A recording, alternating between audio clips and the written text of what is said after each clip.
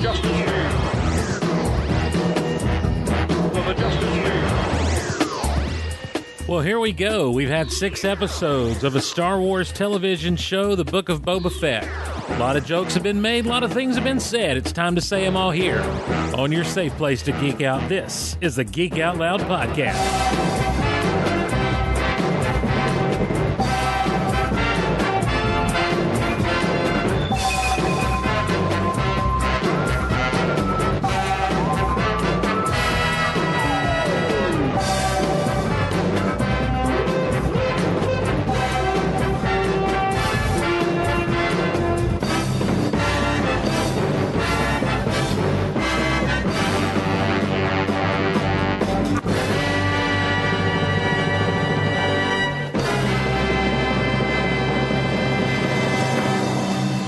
Hello again, everyone, and welcome to Geek Out Loud, your safe place to geek out on the internet. My name is Steve Glosson, and I have little to no plans for this episode except to maybe talk about some Book of Boba Fett kind of stuff, and who knows what else will come out of these eyes, or this mouth, I should say. This mouth. I've seen a lot of them. This mouth. Who sang that? Is that a Tom Jones joint? These eyes. These eyes have seen a lot of love, but they're never gonna see another one of love like you. Is that Tom Jones? Is that who that was? Come on now. Is that it? I don't know. Who's saying that? Someone? Anybody? Anybody in the chat? Is this how we're going to start out with this? I don't know. These eyes have seen a lot of love. Burton Cummings, thank you so much, sir. All right, let's see. I bet I have this somewhere on my in my the Guess Who. Wait a minute. What do you mean the Guess Who? I don't think that's right, is it? These guys have seen a lot of love, but they're never gonna see another love like I had with you. I don't know if this is the right thing or not. We're gonna try it here real quick and see. I'm trusting Burton Cummings. That's right. Hey, Burton Cummings, you're dead on. Now, Matt Mink said the Guess Who, but I guess he was just playing the game with us. Somebody, if you know it, sing along. What is this, the Big Honkin' Show? Okay, he was the lead singer for... See, that's what I know. That's right. Cry every night for you. These arms long to hold you again. Burdens on me, yeah. He sounds kind of like Jack Black, doesn't he? Queen of my baby till you know. No, my baby till you know. The promise to me, yeah. And you broke it. You broke it. Oh, no. I guess it doesn't get to these eyes. I've seen a lot of love, but they're never going to see another one like I had with you. I guess that doesn't get to the end. Now, look, I can't mention Tom Jones without playing some Tom Jones, right? I mean, I never think of Tom Jones until I say his name.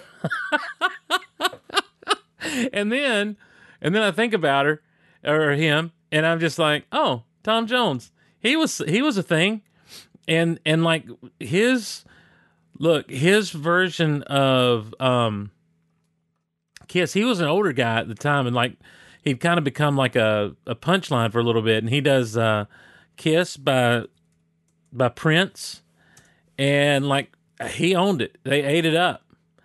I think I'm going to dance now. I think that's my favorite part of that. Listen to these people cheer for him as he comes out. Has nowhere near the funk and the soul of Prince, but he's got the whatever he's got of Tom Jones.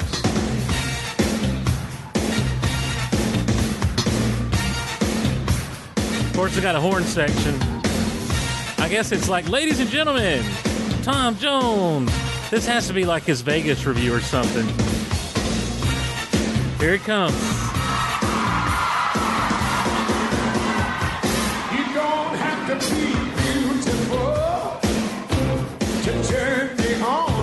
And he's got like all of these like middle-aged ladies at the front of the stage. Like, oh my gosh, there's a granny sitting there clapping. Granny's getting down. Granny's loving it. You just give it all up to me. I show you what it's all about. Everybody have to be rich to be my girl. You don't have to be cool to rule my world. Ain't no particular sign I'm more compatible with. I just want your extra time and your kiss.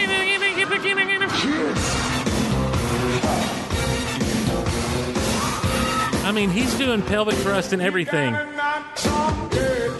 Now, this video was taken from a time. Remember, guys, the braided belts that we used to wear, and like and they were extra long. So what you got the braided belt, you put it through the loops and the pants and everything, and then when you got to the end, like you rolled it over and it kind of hung down.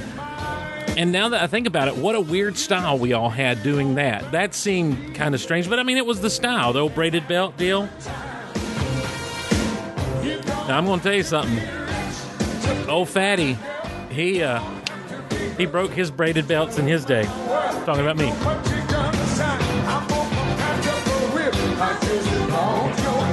I just got to hear him say, think I'm going to dance now. Kiss. Think I'm gonna dance now. Yeah. And all he's doing is spinning and wiggling his hips, and the ladies go crazy. It's all middle-aged ladies in the audience. I think I want to dance now. Oh, used to wear. Tinton's still rocking that. Okay, I got you, Tinton. But you don't like flip it over because like it didn't have a loopy loop to kind of, you know, I don't know how I'm talking about belts. This is Geek Out Loud. Hello, everyone. Welcome to the show. So glad you're along with us. It is your safe place to geek out, and we appreciate you being here on this episode. How long's it been since we've done an episode? I think, yeah, I'm saying we. Yes, I rocked that style back in the day. My wife now tuning in on the podcast. Of course I rock that style. I was rocking the tight roll jeans until I was in college in the mid-90s. So let's not, and I've noticed they're kind of coming back, the tight roll jeans. So I'm down. I'm down with that. Anyway, look, just want to say hello. Thank you for joining us. I really appreciate it. Dave Atterbury's got my back. My braided belt was like 12 inches too long. So what'd you do? You tucked it over and let it flop. It's been, how long has it been, ladies and gentlemen, since we did the last Geek Out Loud? I honestly don't know. I feel like it may have been What If, but I think we did those. I don't know if we posted. Yeah, we did post the audio of those. But I think we may have done those videos as well. And I don't know if those are on the YouTube or not. I don't know. I sincerely don't know, because Lucas from Chewy's Cantina, my good friend Lucas, has done a lot over with Chewy's Cantina on the Geek Out Loud Facebook. If you're not checking that out, back in November with Gate with Scott Ryfun, Gate bop dop Gate bop dop Gate bop bop do. So yeah, Scott Ryfun was on with Gate. I wonder if Garrison Ryfun's available tonight. I'm Garrison Ryfun. Yeah, here's what I meant to do, by the way. Dave Jones wanted to be on, and I was going to actually do something to the Deucecast guys. Deucecast movie podcast, if you're interested. Let me see if I know I've got their number somewhere up in here. There he is. Hey, man. Recording some goal tonight. If you'd like to jump on for a little bit. It's going to be chaotic, ladies and gentlemen. It's going to be chaotic. Also, where is Michael Nip? Michael, hi, Nip. Do I have his number saved in here? I don't, out of spite. Oh, no. Stop hitting the at button. Oh, no. I don't have Michael Hynep's number saved. Hold on a second. Nip. Okay, here we go. I need to save his number. There we go. I know I'm the Deucecast intro now, Garrison Ryfun. I'm Garrison Ryfun. And I found that out like via some Twitter stuff, and then I went and listened, and it's one of the greatest bits I've ever been a part of that I did not know I was a part of. So, hey bud, recording some goal if you'd like to jump on. So there you go. I don't have Garrison's number. I would invite Garrison because apparently he and the Deucecast boys are all like besties and everything. Michael, I'm making sure I've got his number saved now. No. All right, done. There we go. Great, good deal. Okay, that was welcome everyone to Geek Out Loud. So glad you're along with us. It's been since November when we had Scott Ryfun on. I'm Garrison Ryfun. To have it, it's been since November, and so we're back here now, and we've got some stuff to talk about. We've got the book of Boba Fett. Never did a No Way Home reaction. I mean, I haven't talked about Spider-Man No Way Home at all. What else we got to talk about? Hasbro. I've got some things to say about Hasbro and to see what's going on. I probably should open Skype if I'm going to invite people over. If I'm going to invite people over to play, I should probably open Skype to do that. Probably should have had Skype locked and loaded before I ever got started going. How long has it been since I've done this? Way too long. Right now, over at geekoutpodcast.com, you can find Rock Out Loud, which was, we did a party episode for Rock Out Loud, and it was meant to be a New Year's kind of thing. It got released at the end of January. That's on me. Let's see what else we got. We've got some lost episodes of The Big Honkin' Show up over at the Patreon, patreon.com/geekoutloud. So that's cool. They're really good. Like, I absolutely forgot about some of this stuff. New movie trailers. Swinimer talks about new movie trailers. I know that there was a Jurassic World trailer that came out today with like all kinds of snow dinosaurs and stuff. Did I undo Skype from this computer now? I don't know. Let me find it here. There it is. Skype. Nope, that's not what I wanted. It was trying to making changes. Changes. Turn and face the world. So what do we talk about first? Where do we go first? The Adam Project. Yeah, I watched that trailer with my wife tonight because let's face it, Ryan Reynolds is just a charming gentleman. I tell you, he's just something else. That Ryan Reynolds, just a charming man. Let's come over here. You know what? Let me do this first. I want to play a little something, and I want to, and because here on Geek Out Loud, it's your safe place to geek out, and so I don't like doing criticisms and negativity and all that kind of stuff. At the end, like a lot of people do, like, what'd you like about it? What didn't you like? And it always ends up being like this really critical conversation sometimes. I like to get it all out of the way first of all. So let me just tell you, one of the things that I've really had an issue with this season, with this show, The Book of Boba Fett, I'm just going to tell you, I'm going to be all over the place tonight if I can't get Skype launched and have someone get on here to help me.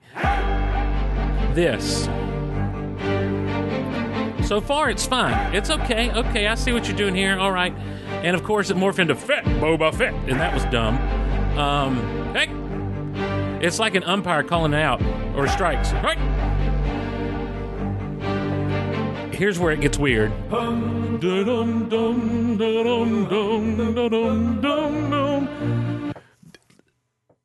Did they look? Did Mr. Rodriguez go to Ludwig Göransson and say, "What are you thinking for Boba Fett?" And he's like, "Well, I'm thinking something like hum dum dum dum dum dum dum," and he's like, "Perfect, do that." You mean that tune? No, I mean I want people basically. I want this to be the new Parumpa Pum Pum. That's what I want it to be. I want this to be Little Drummer Boy 2022. Absolutely something that everyone can just hum da dum dum dum hum da dum dum. Like, what is this? John Williams if you go back, happy 90th birthday, Mr. Williams, by the way, if you go and watch the incredible documentary that came with the with the Phantom Menace DVD, and John Williams is talking about the Duel of the Fates, and he's like, the Sanskrit's really important. The Sanskrit was really, we really picked these words and these letters for a very specific reason.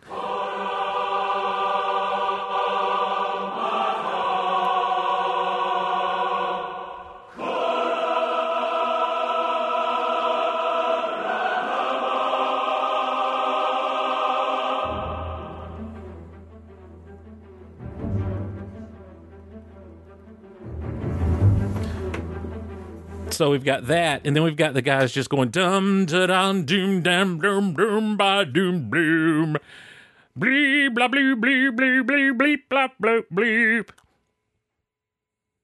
It just seems like a step back. That's all I'm saying. to go from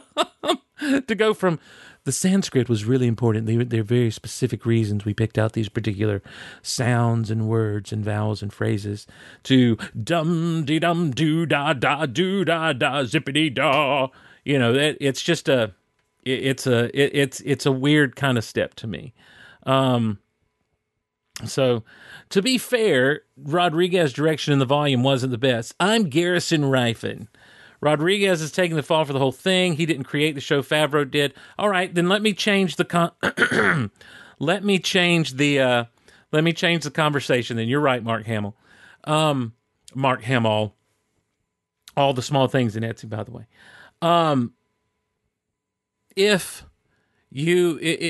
So just imagine Favreau comes in. Hey, Ludwig, what are you thinking for the Book of Boba Fett? Any ideas for themes? Everyone loves what you did with The Mandalorian. Yes, I was thinking maybe something like hum do dum dee da do dum da. I like it. Let's do that. You mean you like the tune? No, I want the hums and the doodads in there. Look, this is Boba Fett. All right. Dave Atterbury. In your Superman and John Williams theme, well, let's just say Fett, Boba Fett in the song. Yeah, that was weird to me. Now, look, I don't have the same criticisms for the show that a lot of people had.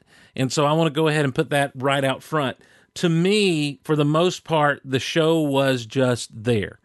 There were great moments. There were some amazing things. There was some really cool stuff to see. And let's just say the finale was like it really, really was like we just turned the toy box upside down and let our imaginations run wild with all the Star Wars toys we had. Look, spoiler alert, everybody. Boba Fett riding a Rancor. Does it get better than that? Nope, I don't think so. I think that was one of those things that, like, if I'd have had that, I'd never had the Rancor as a kid. Like, that's the one Star Wars toy. To this day, I don't have a Rancor. So, but that's like the one Star Wars toy that, to this day I don't have, outside of like some of the mini rigs that are now too expensive to get and everything. But I generally, like, when it comes to ships and beasts and everything, Tauntauns, Wampa, Dewback, got it. Dagobah is there, which we'll talk about some play sets in a minute. I'm telling you, I'm all over the place. Dave Jones, if you're listening, you need to call me on the Skype. It kind of sounds like the WKUK John Williams sketch. I don't know that one. I'm Garrison Ryfun. Garrison, do you not have my Skype info? Come on for a minute, buddy, if you got time. I'm inviting you here live on the show. Hold on. I'm doing something now. Email me a link. Mixler. I don't know how to email you a link. Just Skype. I don't know what else to tell somebody. All right, I got to stop being distracted. Anyways, yeah. Hum de dum dee da da dee da da. Think I'm gonna dance now.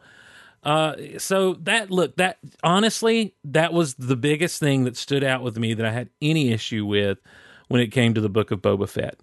So that's one of the things we want to talk about tonight is the Book of Boba Fett and the fullness of that show. I didn't want to do like a weekly. Here's my thing, and I think I've admitted this before. When it comes to the weekly kind of recap and review shows, I'm not good at those. I'm good at being a guest on someone else's, but I'm not good at them myself because I don't really have much speculation to talk about or once I've kind of said my piece and I've got nothing else I can really think about, then I don't. But if I can play off of someone else's reactions and stuff, then I can have a conversation. But I'm not good at just the weekly reaction. So I wanted to wait anyway until there was no other, the show, the season was basically over before I really got into talking about it because I wanted to kind of get the fullness of everything. And so I'd like to talk about that a little bit tonight. Again, I realize we've not talked about the Spider-Man No Way Home.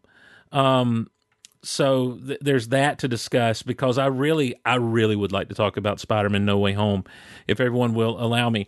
I'm sitting here right now with a Marvel Select. I was so excited. I got a Marvel Select Hulk that was several months ago. It came out and then it sold out pretty quickly. And I was just going to let it slide. It's one of those things that I was like, you know what? I don't really need another Hulk in my life. I feel like the last Marvel Legends Hulk that Hasbro did that came in a 2-pack with Wolverine was kind of the pinnacle as far as a comic book version of Hulk goes. I don't think it's going to get any better than that. As far as the Green Hulk goes, now they got some work to do on the Gray Hulk, unless they wanted to do a proper Professor Hulk, not a Mark Ruffalo from Avengers, Endgame Professor Hulk, but like a legit comic book version of Professor Hulk. Then maybe they could do that. But I think as far as the Green Hulk, that is classic Hulk goes, that in that 2-pack with the first appearance Wolverine stuff, that it was the best around. Nothing's ever gonna get you down. I think that it's the best they could do, and they're going to be hard pressed to do much better than that one. And the Marvel Select Hulk looked a lot like that one, only bigger. But then I saw all these people have it, and I'm like, wow, it really does look good out of the package, and it really would be cool to have. And by that time, they were all sold out and on the secondary market for, ungodly amounts of money. But there was one store that was taking like pre-orders regardless. And so I went ahead and pre-ordered them. And by George, if he didn't come in, and Marvel Select has these things packaged like, and I don't know if this will mean anything to anybody, but like the old Toy Biz deals with like the tie-down straps and everything. So you got to unwind all those or clip them. And so he's just sitting here face down ready for me to open up, but I haven't done so quite yet. So so there's that. What do we got here? Ooh, Garrison Ryfun would like to add me on Skype. I'll accept. I'm Garrison Ryfun. So yeah, I'd like to get him on. I'm sure Scott's around somewhere. And this is going to be the thing that drives the wedge further between me and Scott, is when I say, because look, what do we want on? I'm an old man. I don't need more old men on here. We need young people. We need fresh ideas and fresh faces and that sort of thing. So that's what I'm talking about is Garrison Ryfun. So can you come on the show for a bit? It feels very chaotic good right now. So okay. All right, let me know when you are I can't type when you are ready. So I need to check my settings here. Check your settings, Glosson. Check your settings. Check your settings now. Audio and video. Let's see. Microphone is working.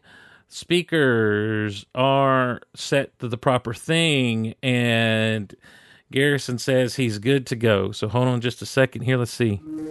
Gosh, the gain. Okay. Can you hear me? Yeah, I can, buddy. Can you hear me? Yes, I can hear you. Perfect. Welcome to Geek Out Loud, Garrison Ryfun. Let me turn off your thing on my phone so it doesn't echo into Please do that. That'd be great.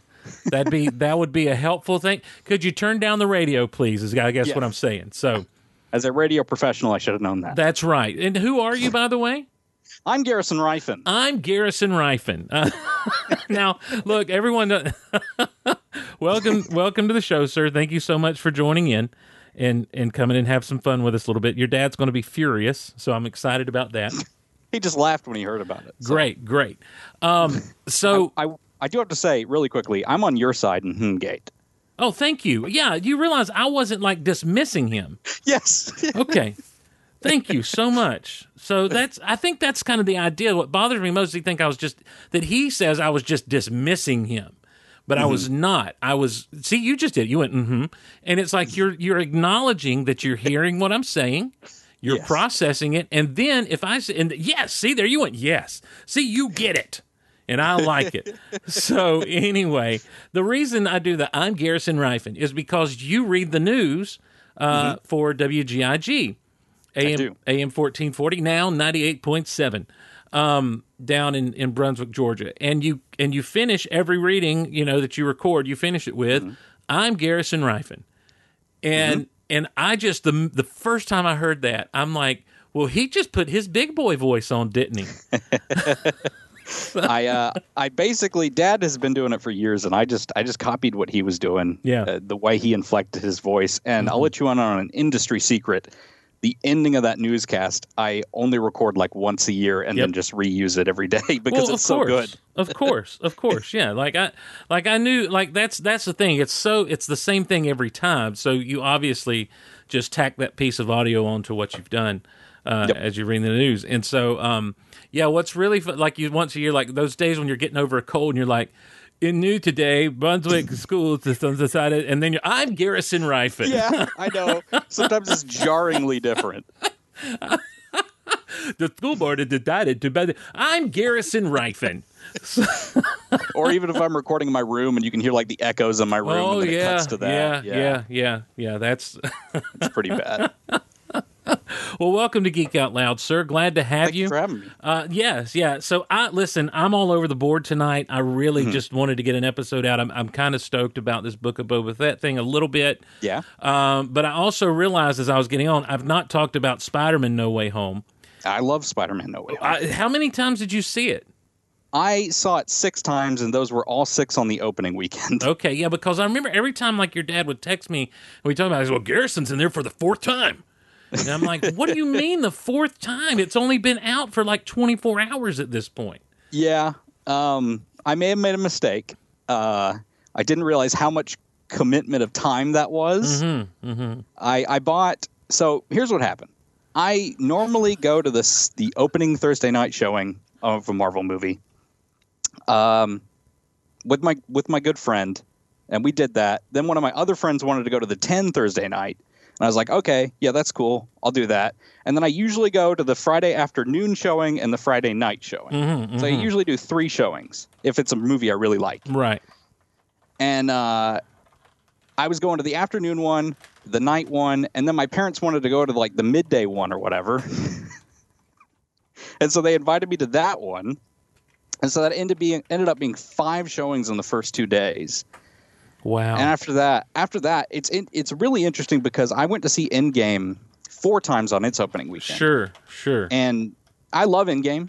Yes. But I kind of got a little bit of a burnout with Endgame. After about the 4th time. I was like, okay, I love this movie, but I can't sit here for another 3 hours this weekend. With Spider-Man, I was completely ready to go back and go see the 3 Spider Bros just hanging out, having a great time. It never gets old every time I've seen it. So, I'm sorry. I'm getting a message right now from my wife. Oh, my wife is saying you could have said no. You didn't have to go to everyone. You see, I really wanted to. Okay, he really wanted to. There was some apprehension at first. Right, I was like, what if I hate this movie? Right. That's the kicker, isn't it? Listen, back when The Last Jedi came out, I had bought tickets, of course, for opening night, and then again for the next afternoon. And after that first showing and opening night, I was like, I don't know if I can go back and see this tomorrow afternoon. And that kind of became the thing that culled me on buying extra tickets like that, because I'm like, what if it sucks? But with these, I think you can generally bet I think the cracks are starting to show in the old MCU, but by and large, I think that it was a safe bet with this one. I was pleasantly surprised in a big way with this movie. I didn't think that I was going to. I honestly, Endgame to me was like the perfect ending to this series of movies. Agreed. And I didn't need anything else. Anything else after Endgame that is good or enjoyable for me is just like kind of like gravy. Yeah. And I enjoyed Far From Home a lot. Mysterio is one of my favorite villains in comics. Your dad is like, he's good one time. That is exactly what he says. I know. So I enjoyed it. But it really had some real heartstring moments that were really great. With the stuff in the Quinjet with Happy and all when he's starting to develop his new suit. But then with this, I'm like, is this going to be too far out there? But I also love it because it's like they're really going for comic booky, just far out stuff that even 10 years ago, they would have said, I don't know if this will work on the screen. Yeah. Like this is just too much to ask the audience to believe. But, here we are in a world where we get it, where we can handle multiverses and that sort of thing. And it's not just multiverse. It's also, Daredevil just shows up for a scene. Right. That's something in a comic you do in a comic book. Yep. He's your lawyer for a scene and then he goes away. Exactly. That's not something you do in a movie. Right. Yep. Exactly. And it's such a great kind of unique origin also for Spider-Man that like these, you find out that these three movies and Civil War basically, I guess everything that came before this kind of build up to this version of Spider-Man's origins. His with great power comes great responsibility came through a very hard lesson. Yes. And, and realizing not just his own power, but the power that he comes into contact with through these people that he calls his friend. His friends like Doctor Strange, like he was not responsible with Doctor Strange's power. Yeah. And so all of this kind of comes into focus and into play with him so that now the hero he's going to be is going to be much closer to the Spider-Man off the page in some ways than even Tobey Maguire and Andrew Garfield were. Yeah. And in other ways still kind of distant from that, but I think it really, really works. And so I absolutely got just such a kick and such a charge out of this. Now, how old were you, Garrison, when Tobey Maguire first portrayed Spider-Man? So I was born in 1997. Okay. So I don't know that I remember seeing Spider-Man for the first time, but I absolutely remember seeing Spider-Man 2 for the first time. And that was, so you'd been like 8 years old at that point. Yeah. And so that's just the sweet spot to see a superhero movie. Yes. And so did those movies, I guess, have meaning in your life? Were they? Yes. Okay. All right. Spider-Man 2 is huge in my life. Yeah. And I rewatched it and rewatched it. And I rewatched it this year or last year in the leading up to No Way Home. And I was surprised how much it still holds up. Mm-hmm. It's still I actually still like it more than No Way Home, but I love No Way Home. Yeah. Well, Spider-Man 2, I did the same. Before going into No Way Home, I kind of watched all 5 of those other movies. Yes. And I feel the same way about Spider-Man 2. I think that it stands with some of the great superhero movies of history, from Superman the movie right on to X-Men 2, and then of course Spider. And so I think it's definitely there. It gets the emotional core of Spider-Man, which No Way Home does as well. So right, I think so. I think so for sure. Did you know or did you believe going in that those two were going to be in there? I am sadly I am a 24-year-old man in current society, so I'm chronically online. Right. And I saw all kinds of things I believed and things I didn't believe. And I saw that video of Andrew Garfield on set with a blue screen video, which got leaked in September. Yeah. And I believed that video at that point. Okay. And Andrew's denials in all his interviews were it's really hard denials. He doth protest too much. Yeah, I feel like, and I've seen some other actors deny stuff, and they were much more calm than he was in those moments. You could tell he was really excited. Right. So, but I will say there was still creeping doubt in my mind that was like, what if they're not? Well, and I think that's where I was going into this thing. I was just like, I don't think that they're going to put Andrew Garfield in a position, even because he was promoting that other movie when he get asked these things. Yes. And I'm like, I just can't see him having to be put in a position to have to just blatantly lie. Yeah. And, and he did. And I don't blame him. Like, what's he supposed to do? Yeah. Of course, while Tobey Maguire can just go sit at home and be okay, and and Tom Holland knows that he can't. They know Tom Holland's not going to keep his mouth shut, so they have to keep him out of the public spotlight. Yeah, Toby hasn't done a movie since like Boss Baby, where he was the narrator. Right. So. I just think that for me, I was kind of doubtful. I'm like, I just feel like that's too good to be true. Yeah. And sure enough, here they showed up on screen. And so I was purposefully putting myself in a state of denial just so I wouldn't be disappointed. Yeah. And I love their intro scene because it's not bombastic like Endgame. Right. The portal scene in Endgame. Right. It's just kind of like you've just had this terrible thing happen in the death of Aunt May. Mm-hmm. And then here are the friends who really just want to see Peter. And we've already established a little bit that Ned's got some magic. Right. It's fine. I accept it. Yeah. I don't know about that. I'm just like, yeah. They set it up with several scenes at the beginning of the movie. Right. Yeah. Yeah. Yeah. It's definitely a thing they made just to do that. Right. But I'm fine with it. It works. It works because it brings in the other two guys. Well, yeah, that's the thing. It I thought it worked great, but now I guess I want to go back to Spider-Man 2. Those movies were huge for you. Yes. What was your response to seeing Toby step onto the screen? Oh, I was elated. I was extremely happy. I was clapping like the rest of the seals in the theater. like the rest of the seals in the theater. Okay. I mean, come on. We all turned into, we all turned into clapping seals at that point. People were roaring and cheering. It was awesome. I was laughing still because that's terrible, but Andrew steps out of the portal and he yanks off his mask. Right. And and the guy behind me just screams out, "You liar!" Your dad went to see it with you that first time? No. You're just a liar. You know what? I just don't respect someone that's just going to lie blatantly. What do you think he's doing? Just out there just lying? I'll just lie to you. Can't trust him about anything now. I was really happy to see that people did respond. In our theater even responded very positively to Andrew Garfield. Yes. I'm not a huge fan of his movies, and even rewatching them, I actually thought they were worse than I remember. Oh wow! See, here's the thing: I love him. I like his Spider-Man. Yes, a lot. His Peter Parker. There's too much crying and weepiness, and they tried to make everything too convoluted. Yes. I hate the parent storyline. Yeah, me too. I don't like it at all, and that's one of those. He's the things. only one that can be Spider-Man because his dad's blood is in the.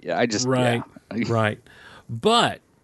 It has one of my favorite Spider-Man moments in cinema, and that is at the end of the second one. Spoiler alert, Gwen's dead. He's been sad. He stepped away for months. Like they show the seasons pass and everything. So he's been away for a long time. Yeah, the grave scene. Yeah. So then here comes Paul Giamatti in the mechanical rhino suit, Yes. And no one can do anything. And that little boy who he saved earlier in the movie, I think, is if I'm recalling right, I think he saved him from Electro. You're correct. Steps out. He's the kid with the science fair project that he fixes. Yes, right? Yes. And so he steps out onto the street and puts on his little Spider-Man hat. He's wearing his Spider-Man costume like all little kids do, by the way.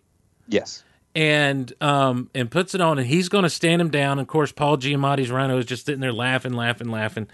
And then everyone cheers because here comes the real Spider-Man.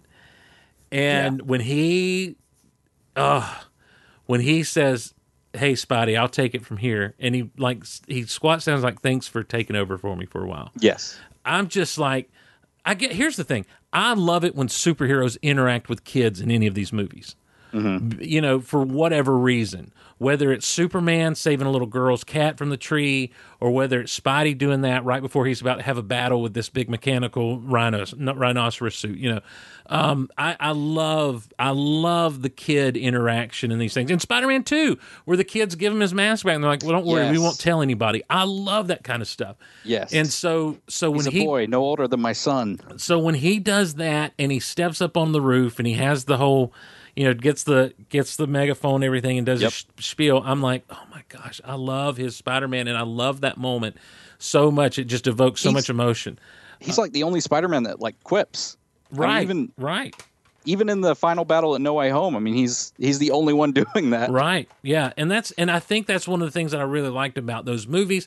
I thought they moved the second one too fast and tried to pack too much in. I think it should have ended about 20 minutes sooner without the death of Gwen Stacy, and just kind of been like, well, that was weird, but okay, and then did a whole Goblin thing in the next movie and build a relationship between Henry. But anyhow, I digress. My point is this: I enjoyed seeing Andrew Garfield on, but I was surprised at the fact that I got a little emotional when Tobey Maguire stepped onto the screen. Yeah. I totally. The only problem I had, and I will fully admit this, I went on YouTube Tuesday night after I got done with the Deucecast Extra, which happens Tuesday nights at 10 p.m. Deucecast Eastern Time. Yeah. On our Deucecast YouTube page. It's not mine. It's Michael Nips. I opened up YouTube, and on my recommended page was a picture of the three of them hugging the Tuesday before the movie came out. Yeah. So wow. And I still wanted to doubt then, because I was like, I hope that's not real. Right. Someone photoshopped them over Zendaya and Ned. I don't know Ned's real name. MJ and Ned. Jacob Batalon. Right. Thank you. But look, that moment itself was just like so huge with him stepping on the screen. And I was a little more emotional. And here's the thing. It's like, I knew it was going to happen, but I was trying to force myself into a state of denial and ignorance. Yeah. And so, but when it happened, it was a relief, but it was also just like, wow, this is really special. This is really cool. Well, yeah. And I remember seeing Spider-Man on opening night. I remember standing there with a buddy in line and waiting, because this was before reserved seating, and it took over the world. Mm-hmm. And we're standing there waiting so we can get good seats and everything. There's a dude in a Superman shirt, and I'm like, tell him he's got the wrong shirt on, man. And I looked over, and there's a poster for Attack of the Clones, which was coming out a couple of weeks later. Yep. And I looked at my friend. I said, Spider-Man's going to be on top of the world for about 2 weeks, and then Star Wars is going to come along. And just kind of joking and having a good time. And I remember just being absolutely blown away by the first Spider-Man, and just realizing at that point that we have now, and I know X-Men started it in a way, and some people would say Blade started. Yeah. But Spider-Man truly kicked the doors open. Spider-Man was the first film to make $400 million domestic? I mean, it was a massive success in the US. It kicked the doors open for superhero movies moving forward. Yeah. It took it out of the whole niche thing, and then and Spider-Man 2 just did what Spider-Man did almost better in so many ways, and Doc Ock and Alfred Molina. And so to see him there, I was just like, oh, this is amazing. He deserves to be, to get the MCU, for lack of a better thing, he deserves that MCU money. He deserved that role. He deserved the exposure. He deserved to be in what is now the highest grossing film in America, or whatever the case may be, history or whatever. And I'm like, good for you, Tobey Maguire. And then also just the contrast between he and Andrew Garfield. Yes. Because Andrew comes in the Spider-Man suit. Yes. Yes. And Tobey's just walking around as Peter. I've thought about that scene as well, because I mean the narratives about the Spider-Man at the time were Andrew's a great Spider-Man, he's not a great Peter, and Tobey is a great Peter, but he doesn't quip as Spider-Man. He's not as good as Spider-Man as Andrew. And when he came out in the suit, and he was just in his youth pastor costume, as they call it. I loved it. Are you going to go into battle dressed like a youth pastor? Yeah, cool youth pastor. Yeah. Yeah, I did that. That line especially hit home with me. So, but yeah, so I was just that whole scene itself, and then them working together, and the bond that they all immediately shared. Yes, was just the chemistry between all three of them. I thought was just absolutely wonderful. It was insane. Yeah, I walked out of that theater just going, I want more with the three of them. I mean, I know that people would start to go, this is a cash grab, but I just want to see the three of them working together. Grab my cash, take my money. Yeah, that's fine. That's like saying, yeah, George Lucas just made these monies to sell toys. That's fine. They're on my shelf. You know? Yeah, exactly. So yeah, I'm that I'd be perfectly okay with that to an extent. You know, I mean, depending on the circumstances and everything. And I know that Sony's got some plans moving forward with some different characters out of the Spider-Man universe and everything. But I'm just like, come on, Sony, just either keep this relationship with Marvel Studios going, or just have them back up a Brinks truck to your studios or something. Marvel has done a great job. Story-wise for them. I think so for sure. And you could see, well, I mean, it began to break apart for them, of course, with Spider-Man 3. And Spider-Man, the things that work in Spider-Man 3 work so well, and then they're the things that Raimi wanted to do. Right, exactly. The things Raimi wanted to do work so well, but the thing that did not want to that Raimi did not want to have in there just suffered for it. Yes. And because those moments suffer so much, it kind of messed up everything else. And it really, I have such a love-hate relationship with that movie, because, like, on one hand, I want to really love it more than I do, but on the other hand, I'm like, wow, this just isn't good when it's all said and done. The Sandman stuff is fantastic. Yes. Yeah, he's wonderful. Except for the end when Peter's like, I forgive you, and so he floats away. I'm like, you're not absolved from your crimes because of him. Just because he forgives you doesn't mean you're now declared innocent, sir. Yeah. He's not Jesus. He's Peter Parker.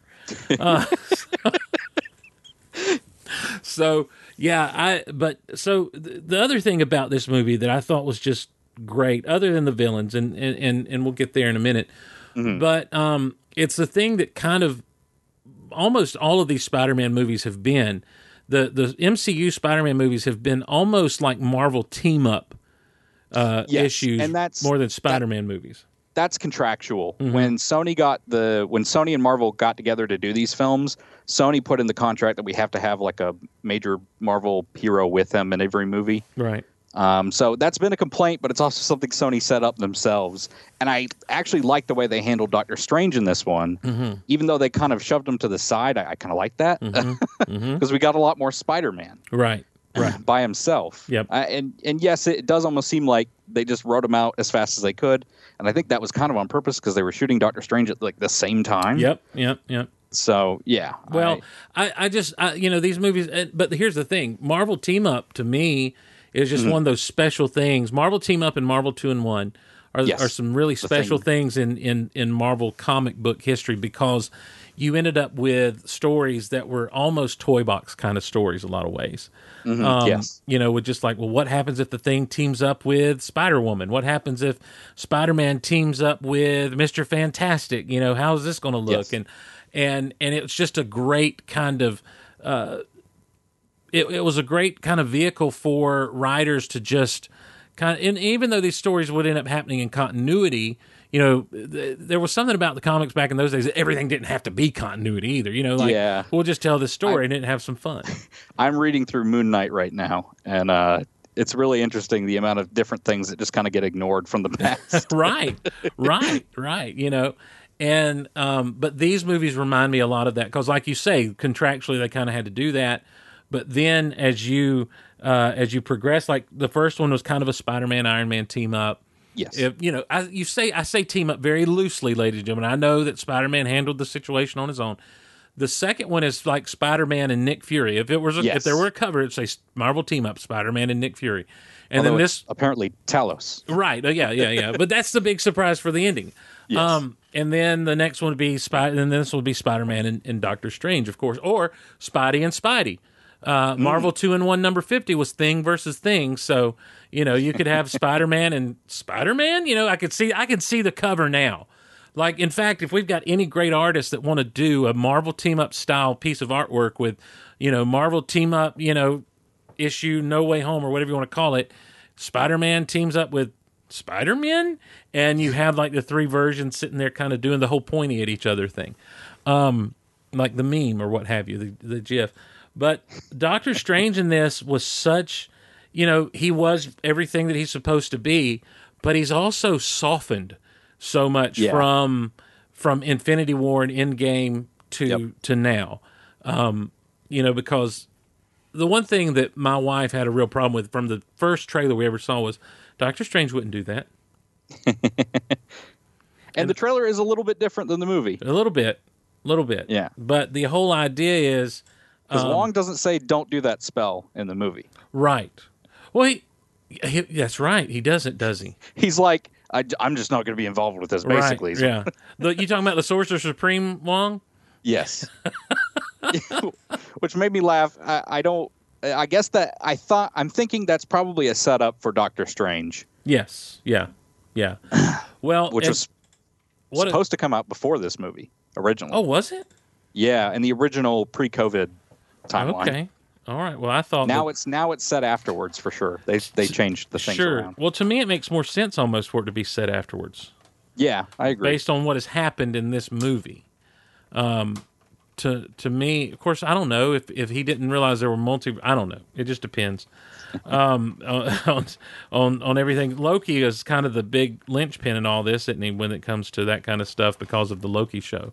Yes. He opens up the multiverse, I guess. They did, or she did when she killed. Yeah, Sylvie. Kang. Yeah, Sylvie killed Kang. Yeah, I guess that did open up the whole thing. What is this now that I'm looking? Speaking of this, oh my gosh! Can I just say, everyone, please avoid Everything Awesome and the Cosmic Wonder as your news sites. They're such fakers. They're fake news. You talk about kid stories interacting with Spider-Man. One thing we haven't gotten adapted that I'd love to see adapted in the future is the kid who collects Spider-Man. Well, no, that's that's the story of the kid who's dying of cancer. Yes. Yeah, that's a sad one. Roger Stern. Yeah, man, that was a sad one. Yes, but a special one. In fact, a good friend of the show, Tintin, Justin Grant, sent me that at our last Cure marathon. Sent me a copy of that particular issue, and it's a pretty gut-wrenching, heart-wrenching kind of tale. Anyhow, I like the softer side of Doctor Strange in this, and then when he got serious with things finally, he's like, you call me sir. It's like, okay. Yep. And then there's the kind of reversal of that at the end. Right, yeah. And, well, I mean, like, he realized the sacrifice that Peter was making.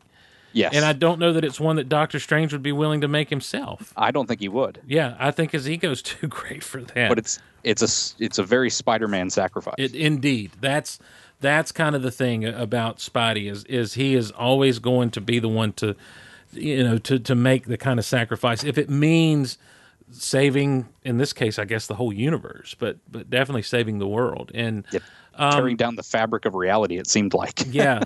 So the villains were all really interesting to me. I was surprised when what's the guy's name, Thomas Hayden Church, that plays Sandman, actually showed up, but I feel like that might have just been some old footage. I'm very confident that's archival footage. Yeah. And same with Teresa Fons. I was going to say same with the lizard guy, but it was neat that they actually showed them in there.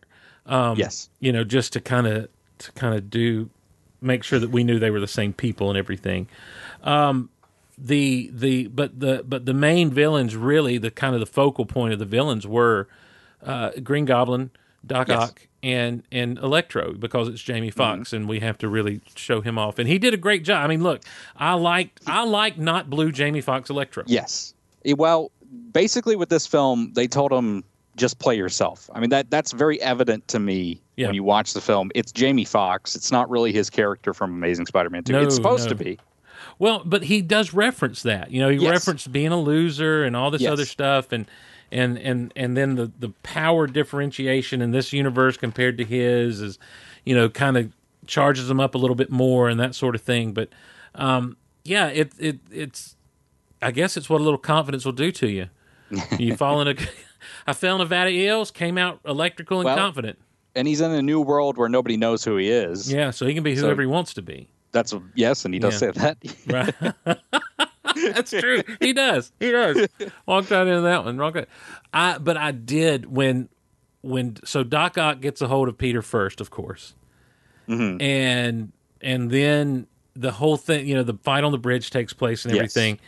And when the nanobots take over the Ock's arms, I'm like, it's such a cheat, but it's also a stroke of genius. It is just it was and it made for some real funny stuff there with Peter and Dr. Octopus. Mm-hmm. But it was it really truly to me, I'm like, this is such a cheat, but what a great idea at the same time. Because you can't have him. Well, and there have been a lot of calls in the fan base to get rid of the Iron Spider suit. Bring him down to a more classical Spider-Man, which they did. Oh yeah, for sure. And I think that was kind of part of what they were doing right there. Mm-hmm. Oh sure. Well, I mean, yeah, definitely, it's one of those things. I don't think it's necessarily even because of the calls of fandom. I think it's because they know, well, this isn't Spider-Man. We got to get him in a traditional Spidey suit. But at the same time, what a great way of doing so. And I thought, again, it's one of those things. Genius is probably the wrong word. Clever is probably a closer word to being correct, because to me it's so clever that they would say, we know Tony Stark's technology is more advanced than these arms, or at least has the AI to be able to take over these arms. Yeah, that's 2004 technology versus 2020s. Or whatever it was. It's 5 years after the blip or more. So I don't know. But technically that suit was given in 2018. So okay. So have we caught up to the MCU timeline yet? They are in 2024 in No Way Home. Okay, and in Hawkeye. So okay, all right. So we're close. We're getting there. We get another pandemic, and we'll be there. We'll get. We'll get there. They're trying to do that X-Men thing of the not too distant future. Yeah. That timeline's a mess. Oh, yeah. I was going to say, don't get me started, but go ahead. I mean, like, look, the minute they did Days of Future Past, I'm like, so X-Men 3 didn't happen, but X-Men 2 did kind of happen. They retcon 3, which actually I love. I mean, like, okay, that's fine. You retcon 3. I don't have the hatred for 3 that a lot of people have. I know the problems with 3. Yes. But I also understand it's like, okay, well, they probably thought this would be the last one. And I have a hatred for 3. But that's probably also, look, I was a kid when that movie came out. I was probably tinted by my dad's reaction to the film. Well, there you go. Honest. Yeah. But I can't believe they did. What a stupid thing. I mean, look, I know about script writing. I took a class in college. When you try to pack too much story into something, it's going to go bad every time. It is hard to do the Phoenix Saga in one film, dude. Which they tried it. They tried it again. Yeah. Yes. Yeah. I do think. I think the Phoenix Saga demands its own trilogy at the very least. Would be very surprised if they ever attempted it again, just because of all that. Well, you know what? I would not be surprised if they attempted again, because if Marvel Studios now through Disney has the X-Men rights, and I don't know if they do. I know they do. Then I can totally see Feige being like, "All right, here we go. Let's show the world how it's done." They're going to start doing mutants movies, is what they were saying. And I'm okay with that. You know what I mean? Like, as long if we're starting a new timeline, especially, I'm okay with that. Yeah. And of course they're doing X-Men 92 cartoons. Again, 97. 97. Yeah. I'm sorry. That's the season. That's the new season. That's what it's okay. Called. All right. Well, I call it X-Men 92 because of the year it started and everything. But anyhow, I'm sorry. Again, I'm an old man. We got a fresh face here. We're trying to get young blood into the show, ladies and gentlemen. We're trying to, get it all youthed up around here with a ute. And there's some other youngins. And then he comes in here and starts acting like his old man. Yeah, well, actually, it's X-Men 97, Glosson. You're a liar.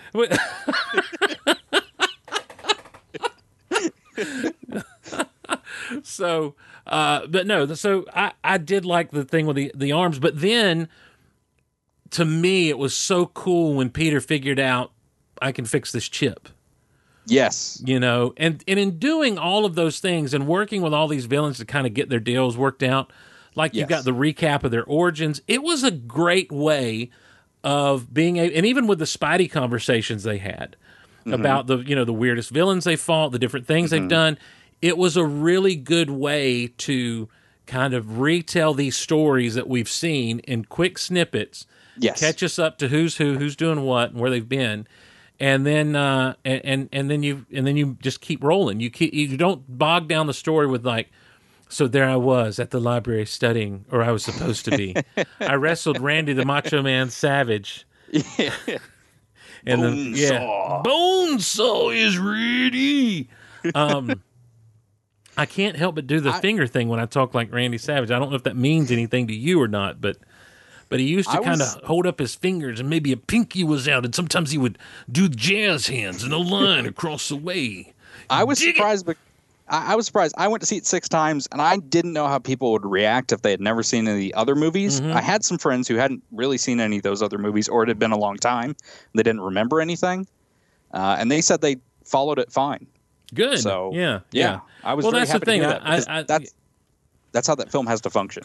It agreed 100%. So, but then the Goblin Man, Willem Dafoe.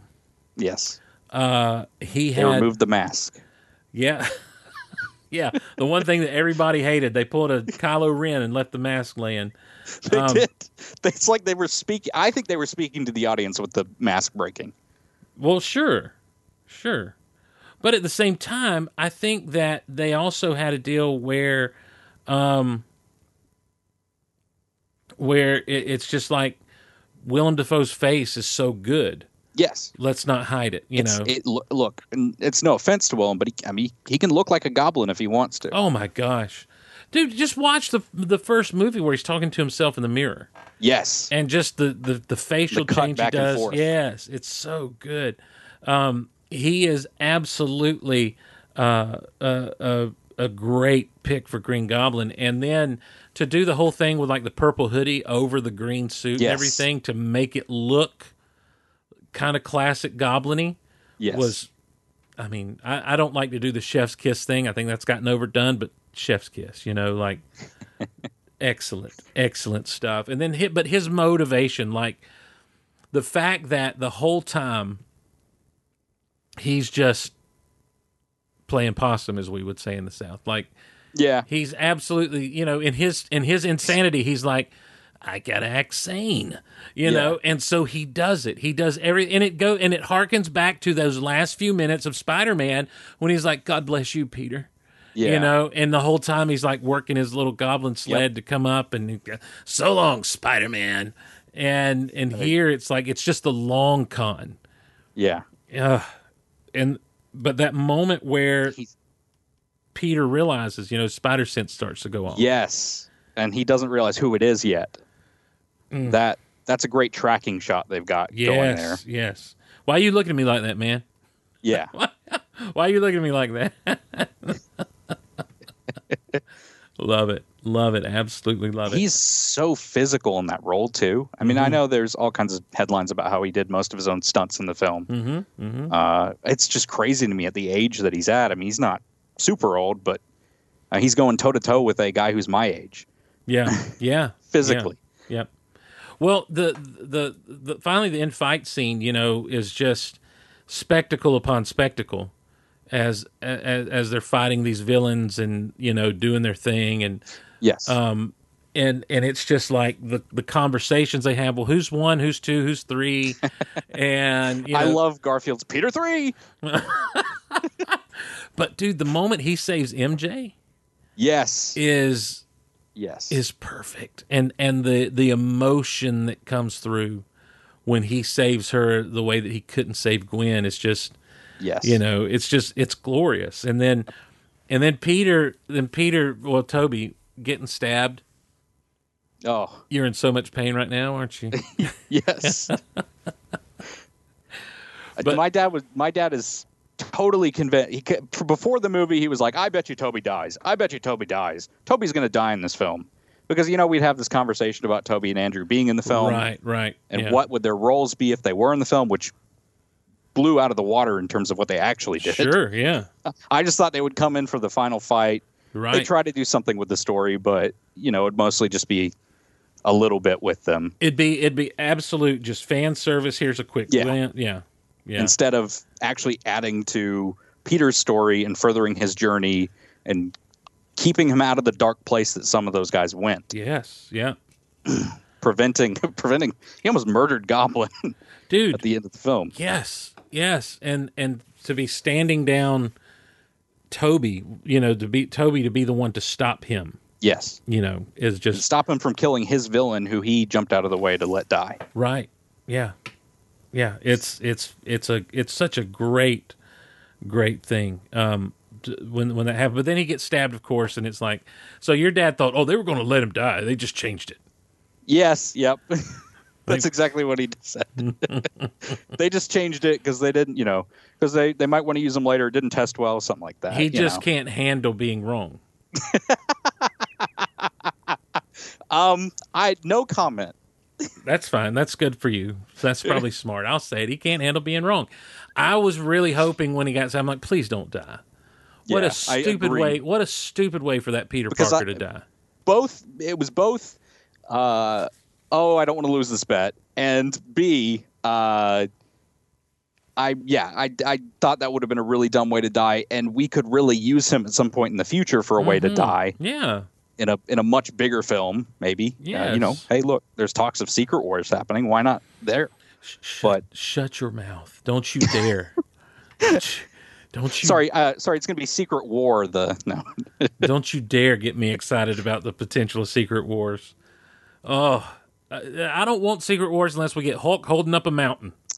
I have. Well, how do you feel about Planet Hulk? I feel like everybody loves it more than they should. No. I look, it's a great story, but it wasn't anything new. Hulk had been off planet so many times. As far as like just to new worlds where he did all kinds of things, like the whole thing of him becoming a ruler and everything. That's just a callback to his days with Jarella. And in the 70s and everything, and then she comes to our planet and gets killed. And of course, that sends him into rage and everything, and stuff. But yeah, that to me, as I was reading, I'm like, well, he's been to the crossroads of infinity and been to all these different planets where this kind of stuff kind of happened. He's, and so everyone thought, this is just awesome. This is the greatest Hulk story ever. And I'm like, I don't think it beats 13 years of what Peter David did. Future Imperfect, or is that what it's called? He did Future Imperfect, but to get to that point. Like you had, by the time we got Future Imperfect from Peter David, you had 10 or 11 years worth of story that he'd built up. He'd wrote on that comic for that long. And he was going to continue on, except for Marvel's like, we need you to do this for this big crossover. And he's like, no, I'm not going to do that. And so he left the book, and gotta love it. Yeah, I mean, in a way I appreciate it. Now I know Peter David is just a crotchety dude. But but that doesn't mean I don't like his writing on the Incredible Hulk. So look, I'm a huge Flash fan, and there are some writers from that I don't love some of the stuff they say. Right. But they wrote some fantastic Flash stories. Yes, yeah. Well, here's the thing but back to the Planet Hulk deal. They kind of did that with Thor Ragnarok. And that's supposed to be kind of the Planet Hulk thing. And so if you go back to that, is he going to go back? Are they going to continue to, is he going back to Sakaar? Yeah. Does he have a son? Yeah. Are we going, please don't do Sakaar, the son of Hulk. Please don't do that. I don't like that stuff. And see, that's the other thing is I don't like that stuff at all because they did the thing that they do, and have been doing in the last 20 years where it's like to make this more interesting and push this forward, we've got to now do something that we really can't undo without being, murdery in this thing. With Planet Hulk, with the way the world was destroyed and he came back to Earth so angry was wonderful. Like it led into World War Hulk is to me the proper culmination of what was done with Planet Hulk. Like, you tricked me into coming up here. I've learned to love it, learned to love, was loved, and it all got taken from me because your stupid drive on your ship blew up. Mm-hmm. So here I'm coming back now. See, that's interesting because I'm not a huge Hulk fan, so I kind of conflate the two of those stories. Right. Well, here's the thing. When he's coming back to Earth, he sends a message out in the comic, and he sends it to New York. He's like, I'm giving everyone 24 hours to clear out of New York. And the only people that need to be there still, Tony Stark, Reed Richards, I think Doctor Strange, whoever the Illuminati was at the time. He's like, those are the people I want there. Everyone else get out because I don't want to hurt anyone else. I'm going to hurt these guys. And it's like, oh my gosh. Like, Hulk smash is kind of scary. It's big, you know. But Hulk, like, I'm giving you 24 hours to get out of the way. It's like, I don't know about a controlled anger Hulk, man. This is deadly. This is it's Hulk at his scariest, but also and he had every right to want to beat the pulp out of those guys, you know. Yeah. And of course, like, we can't do that. Defend. And so he's like, all right, I'm going to unleash on all of y'all. I'm not holding back. And World War Hulk was pretty intense, you know. So, all right, I don't want to take up too much. Don't you want to get the Book of Boba Fett at some point? I got to talk. Bum ba da do da dum do da da do. What I was referencing in the comments, there was a sketch by Whitest Kids You Know, if you know them. Okay, yeah, I don't know. I remember were they on? Is that a YouTube deal? I don't even remember. They were not YouTube originally. They were on a channel. I can't even remember what it was now. All right. But they did a John Williams sketch where he's doing a challenge with his wife who claims that she can write a better song than him, and throughout the whole sketch he's going bum bum bum bum bum. I could, like, honestly, sincerely, the first time I heard the Book of Boba Fett theme when they're doing hum da do da dum do da dum, I was like, I truly was, like, the bit is real. I was taken back to John Williams, like, talking to the choir, and he's like, the Sanskrit's very important here. These are words that have ancient meaning and depth to them, and we want to make sure we're enunciating every syllable just right as we come to the chorda, you know. And I'm not, and then I'm just going to say da do da do da dee dum in the Book of Boba Fett is what I'm going. I don't even know if that's how Ludwig Göransson speaks. I'm just saying. He's got a little bit of an accent, yeah. Okay, well, good. I'm glad I could do a little bit of an accent for him. So, and now I'm getting the text back from Michael Knipp and David Dollar saying, hey, we've done everything we want to do. Can we come on now? So, because I did them like they did me, only a little worse. I was recording and the show had started when I texted them to say, come on. It'll be like a Deucecast extra. Okay. Is that what they call it? Yes. That's the TV show wing of the podcast that I'm on every week. I've never been so embarrassed to find out that I'm on a show every episode. You are. And didn't realize it. For like 19 straight episodes now. I love it. I hope they continue to do it in perpetuity. So, yeah, it's great. I think it's a fun, great bit. So they had no way to end their podcast, so you gave it to them. There you go. Garrison Ryfun, thanks so much for doing what I know your dad could not. And stepping in and talking Spider-Man No Way Home. He probably would have talked a lot more about Book of Boba Fett. Oh, yeah? Well, I'm sure he's got some things to say. But look, this will not be the last Spider-Man No Way Home we talk, and it won't be the last Book of Boba Fett show we have, because I really am all over the place tonight. I have no notes. I have nothing in front of me. I just thought I would talk and have fun. So, but thanks, buddy. It's good to talk to you, my friend. Great to talk to you. Tell them who you are. I'm Garrison Ryfun. I love it. All right, man. We'll see you, too. See ya. I'll see you. Oh, let's see. Who's this calling in here? Don't need that noise. What's going on? Oh, you know what? Teresa's been trying to call. Let's call Teresa. Let's give her a call. Oh, sorry, everyone. Hello. Hey, you've been trying to call? Yeah. Oh, welcome. Hi. Welcome to Geek Out Loud. How's it going? How it's going. By the way, moment of silence for the old Star Wars report. That's good. What happened? Well, they're not doing it anymore. I didn't know that. Yeah, they're all grown up and everything. Oh, well, that happens sometimes, I guess. Indeed it does. Let me bring you in just right, okay?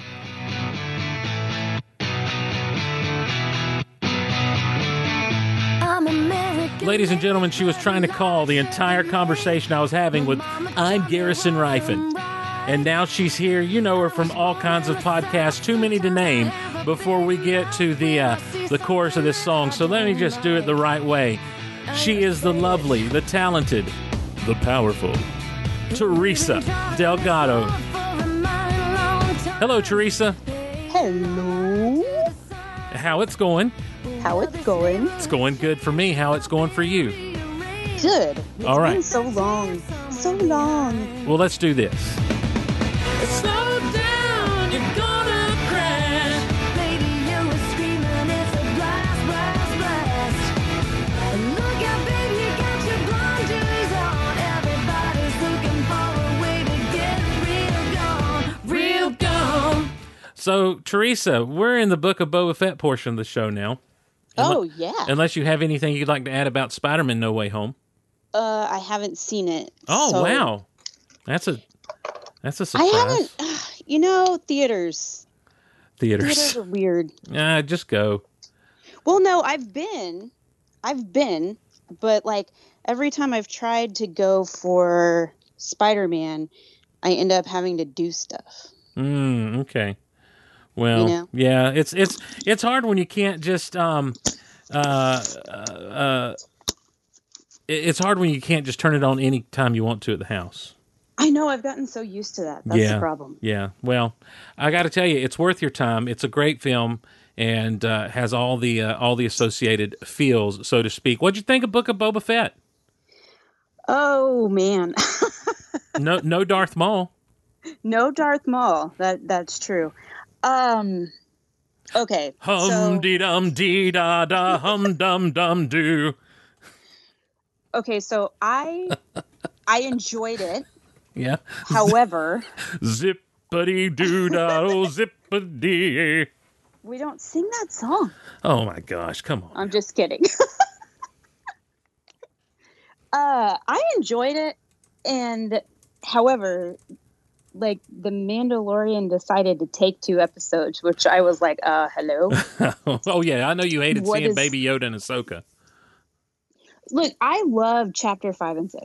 Mm-hmm. I think they were fantastic, and they were beautiful episodes. Mm-hmm. But why there? And also, people who are getting into the Mandalorian, like now they have to go and watch Book of Boba Fett just to understand stuff. Yeah, I'm like, I don't know. And they gypped Fennec Shand, so how? She was so awesome at the end of the last episode.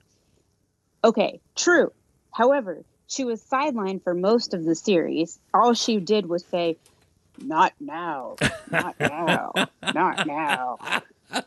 You know? Yeah. Well, look, Ming Na Wen, I think, was okay she's with fabulous. it. Yeah, I think she was fine with it. She seemed to really be enjoying herself. Well, she's such a big Star Wars fan. I don't think she cared. She was like, "I'm in the thing." Right. You know. But look, okay. Here's we talk? But Cad Bane, dude. Oh, come on! Your Clone Wars heart had to love that stuff. Well, I saw his silhouette for Yes. the very first time, and I was like, they didn't. And then when they panned in, I was like, oh my God, they did. What was amazing to me about that moment, Teresa, don't forget, that's the episode where we spent half the episode with Luke and Grogu. Right. Yeah. So to have that at the end and actually be a little more surprised and excited than half an episode of Luke and Grogu was pretty surprising to me, because I did think this is so very cool. Yeah. And it's Corey Burton doing the voice, and I thought he looked great on screen. Obviously they're using digital touch up and everything on this person's mask and all, but to be real and to be there, to be physically there when we've only seen this character, in animated form, was just so awesome to me. Oh, no, I agree. I mean, and there's so many things about Book of Boba Fett that were really, really good. Mm-hmm. Mm-hmm. But, like, it kind of goes to that old thing with Star Wars. The writing was sloppy and the dialogue was like, okay. Well, there's but that's what Star Wars is known for. Well, I go back to like the first episode where they get in the fight on the street or whatever, and he has to be carried back to the Bacta tank, and I'm like, you're wearing a jetpack, bro. Yeah, right. You could have got out of that circle at any time. Of course, he didn't want to leave Fennec there, but then finally here in this last episode, he and Mando are both just flying around, taking shots at people and everything, which was really cool.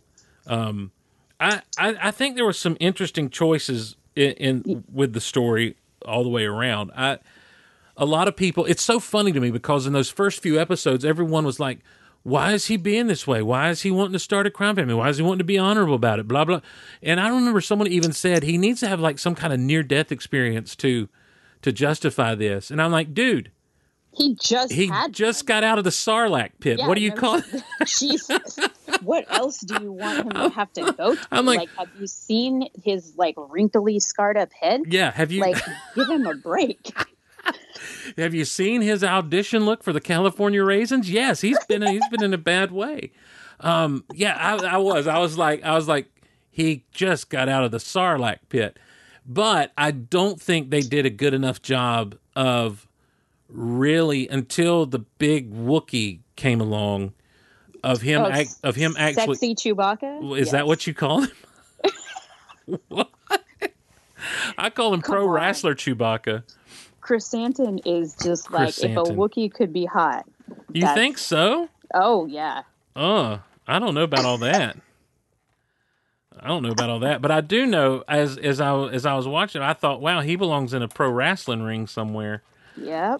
Yep. But no, until Boba Fett tells him, hey, don't work for people that don't care about you, or don't, why are you working for people who aren't going to care if you're dead or what have you? It's like, well, there's his motive. He was working for people who never had his best interest, in mind, that they were only out for themselves, and he went and fell in a Sarlacc pit for it. Like he had the realization of, what am I doing down here? I'm in a Sarlacc pit for what? He had enough time to think about it. Well, that's the thing. It's like I didn't make any. I wasn't getting paid to go out there and fight a Jedi. Right.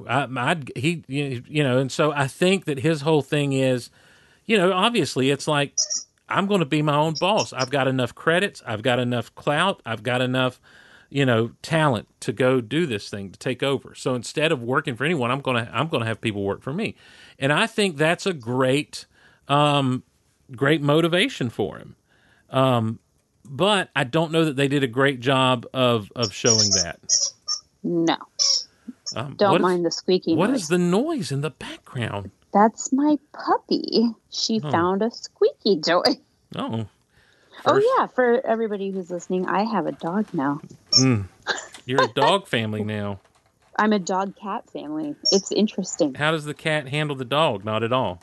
You mean all three cats? Cara Dune likes to instigate things. Harry gets attacked by the dog and doesn't run away. He just meows. And Luna's like, no, thank you. Luna's the older one of them all, right? Yes. Yeah, so yeah. she's like, no. No. She's mad at you guys for even bringing something like that into the situation. Yeah. Yeah. Pretty much. Pretty much. I tell you what. Too many animals. Now, what is that noise? That is Penny terrorizing a cat. Oh, I thought you were about to say, well, over the pandemic, Greg and I had a baby, and that's it in the background. Oh, Greg and I did not have a baby over the pandemic. So, you heard it here, ladies and gentlemen. So, welcome to Geek Out Loud, where we spread lies. To the animal menagerie. Oh, yeah, the menagerie, yeah. Jabba would feed you to his menagerie. Oh, he would. Oh, that's Luna.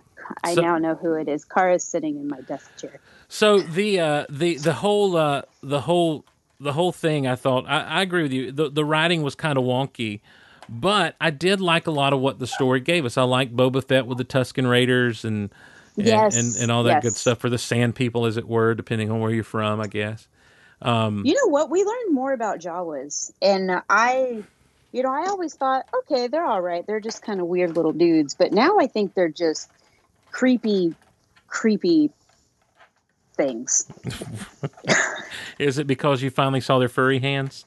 Yeah. Yeah, they're a little furry for sure.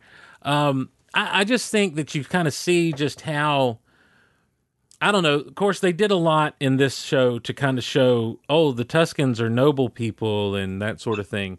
While still the Jawas are getting the short end of the deal with all this stuff because they're just little scavengers who will steal anything from anybody and not care, you know.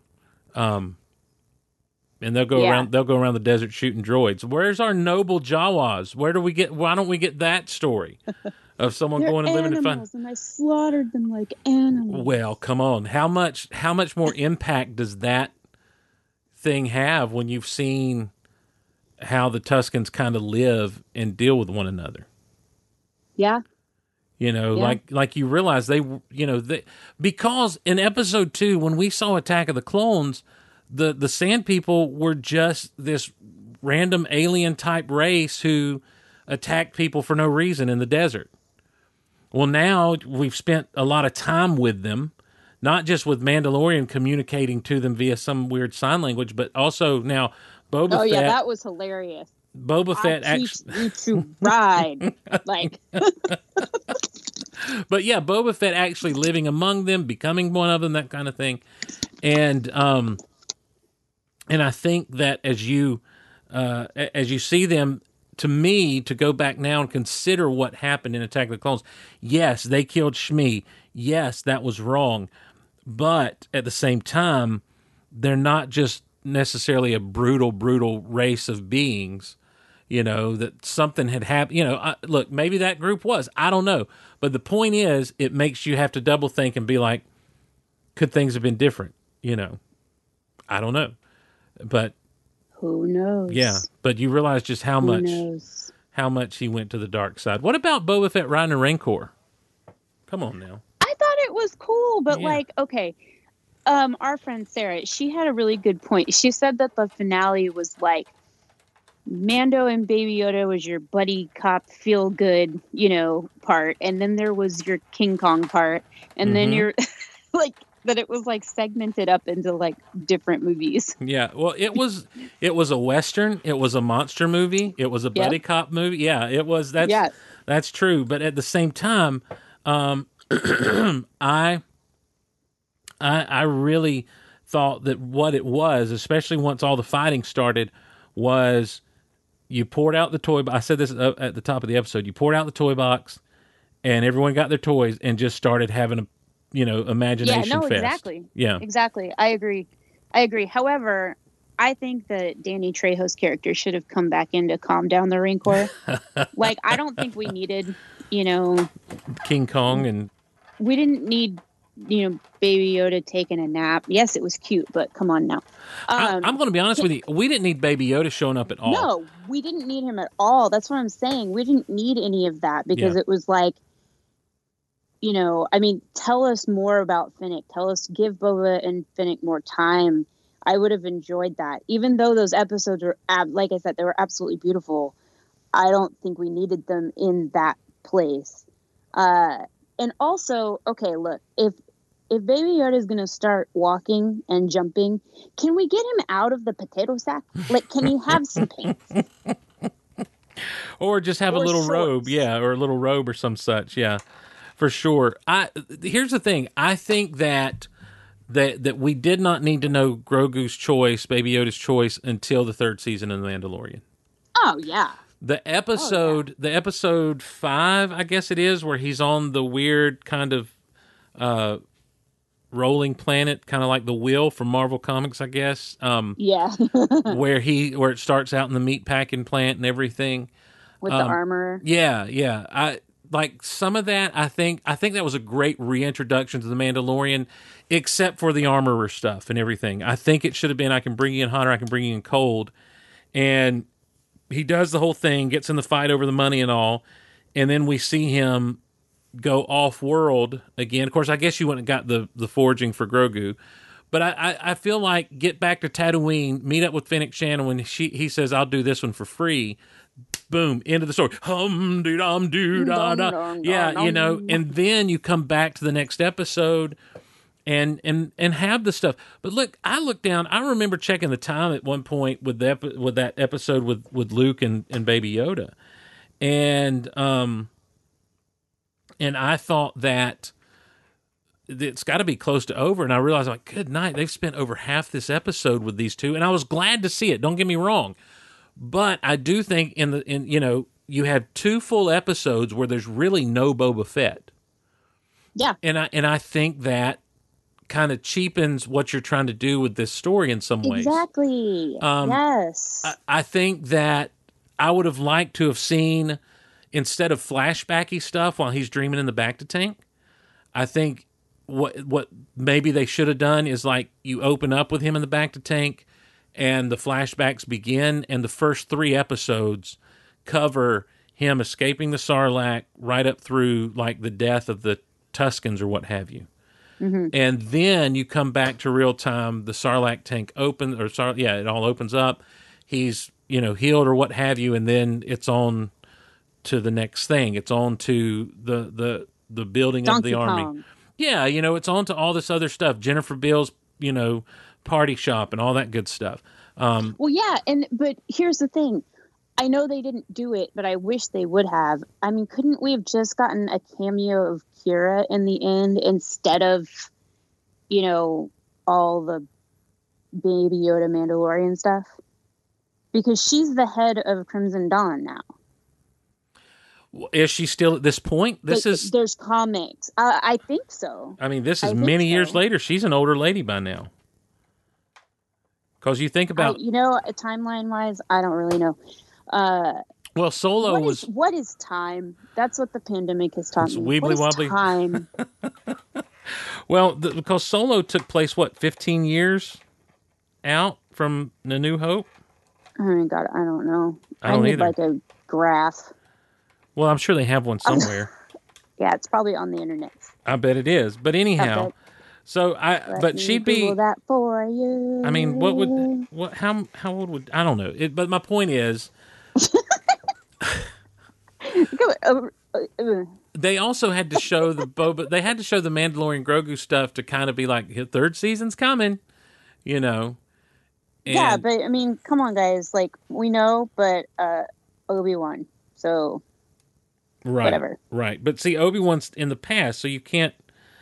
I guess you could do a preview maybe, but you can't really tie it into the story the way... They did something at the end of the credits for this one. What did they do? The Cobb Vanth is in the bacta tank. Yeah, getting ready to get some mods. I did think Baby Yoda tapping on the... Like, that he's sitting in the droid area of that ship. Yep. Funny. It's funny. And then he's tapping on the thing because he wants to go faster. Right. Faster. Right. Yeah. So I love he's like, no, all right, this one time. And then, Grogu's, on his back. But look, here's the thing. I'm not going to complain about Baby Yoda and Mandalorian ever being on screen. What happened in those 2 seasons was so great. I'm not going to complain about Luke being on screen. Nope. When they do it as well as this technology is getting where they can do that. I will say that I think what would have been what would have been a cool way to do things is like have a one-off episode of something not titled Book of Boba Fett and like a surprise Disney Plus episode of the Grogu Tales or whatever, and that's Grogu on that planet with Luke for those 23, 24 minutes or whatever it was, with Ahsoka, all those things happening, with the Mandalorian showing up, and then, and then at least it doesn't feel like it's part of the Book of Boba Fett. Right. Do not show Grogu's choice until Mandalorian Season 3. No, I know that they know what they're doing more than I know what they're doing, and that's fine. But do they? Well, sure they do. Why? I'm not getting paid to do it. But I don't think you show... I just don't think you do. I think that's a great thing to keep us guessing and wondering and speculating for months. Well, because we'll do it. Right. And it keeps the show kind of fresh and alive, too. through the Obi-Wan stuff and everything. And so have Mandalorian fight and join the battle and all that good stuff. And Grogu, the only difference Grogu made in that whole fight was putting the Rancor to sleep. But that can be changed by having Danny Trejo step on the scene and being like, hey, boy, calm down. Yeah. Exactly. Yeah. Mm-hmm. Exactly. Yep. Or even Boba Fett showing up and calming it down. Like Boba Fett, he'd bonded with Boba. Yeah. So Boba shows back up to calm him down. But I'm not as frustrated by it, I think, as some people are. I'm okay with all of it. I'm not either. It doesn't bother me. Of course, I can see better ways to do it. But look, my thing is there's not anything in this show. There was one thing I absolutely hated in this show, and that's when they're sneaking into the kitchen at Jabba's, and there are stainless steel tables right out of an Earth kitchen. They did nothing to gussy them up, make them look, worn or used. They looked like they came out of a pristine kitchen at a restaurant anywhere in the US of A. And I was like, y'all, come on. You could have made these stone tables or something. Jabba's not worried about hygiene. They didn't have enough in the budget. And neither is Bib Fortuna. They didn't have enough in the budget to make space tables. Sure they did. Good Lord, have some of those plastic-looking tables that are, all over Star Wars. You don't have to have things that literally you can go to restaurantwarehouse.com and buy. And I know I sound like Paul Bateman with zippers right now, but that's the kind of the thing. Like, it's very much a deal. And I kind of felt the same way about the meat locker place at first with the plastic strippy things hanging down instead of just, instead of like a shield door of some sort, but anyhow. Yeah. Yeah. There were some Earthbound things that kind of took me out, but outside of that, I didn't have a problem. A lot of people had issues with the mods and their scooters. Oh, I don't. You mean the Power Rangers? And their scooters. Cool. The Power Rangers, because they all have different colored scooters. Yeah. Triceratops. They were really fun. I liked them.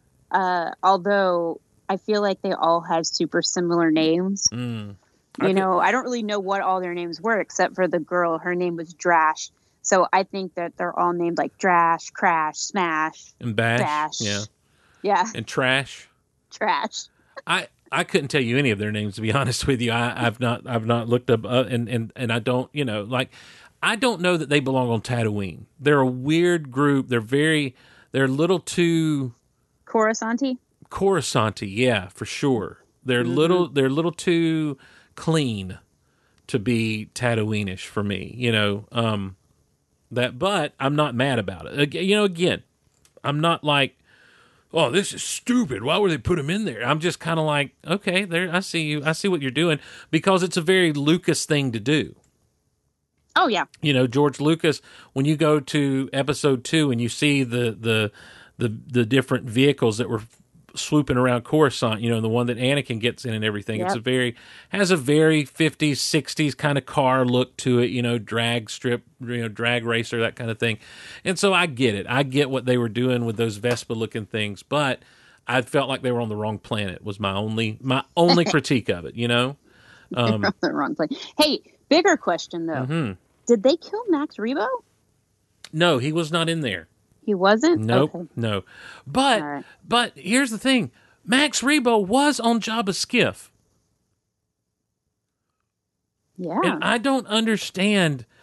See, I feel like the only reason he's in there is because Dave Filoni and Jon Favreau saw Robot Chicken, where Max Rebo survives. And maybe. Hey, man, this was kind of funny. We ought to have Max Rebo in there. Max Rebo's pretty cool, man.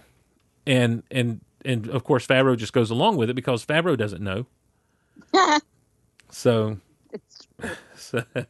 but yeah, he was on the sail barge playing, and the tune was do do do do do do do do do. Yeah. So, I always thought that was kind of weird. I thought that it was kind of weird that he was there, and just like the Gamorrean guards, he looks thinner. Yeah, everybody lost some weight. Yeah. It's been some lean years. They gave it to me. Also, the Gamorrean guards didn't have to have their shirts off. You know, No. they could have been wearing like the leathery shirts with the stuff like they did in the movies. I don't know if they were only had those things on the costumes in the movies to cover up. I guess to cover up like Hair. I don't know. Who knows? I can't. You know what? They're practicing for their stint on Dancing with the Stars and not having to wear shirts. Well, they fell over the cliff. They're gone. No, that's true. They died. Do people not wear shirts on Dancing with the Stars? I thought they did. It's like a thing for the male dancers to like rip their Shirts off? Yeah, I would never do good on that show. I would definitely be like the Chris Farley doing his thing. Did you ever see the Chris Farley Patrick Swayze dance off? No. They're both auditioning to be Chippendales dancers. It is. Oh no. It's one of the funniest things ever to come out of Saturday Night Live. So I'll have to check it yeah, out. you need to, Teresa. You'll love it. I'm sure. Yeah. I'm sure I will. So hey, question. Mm-hmm. Have you guys watched Encanto?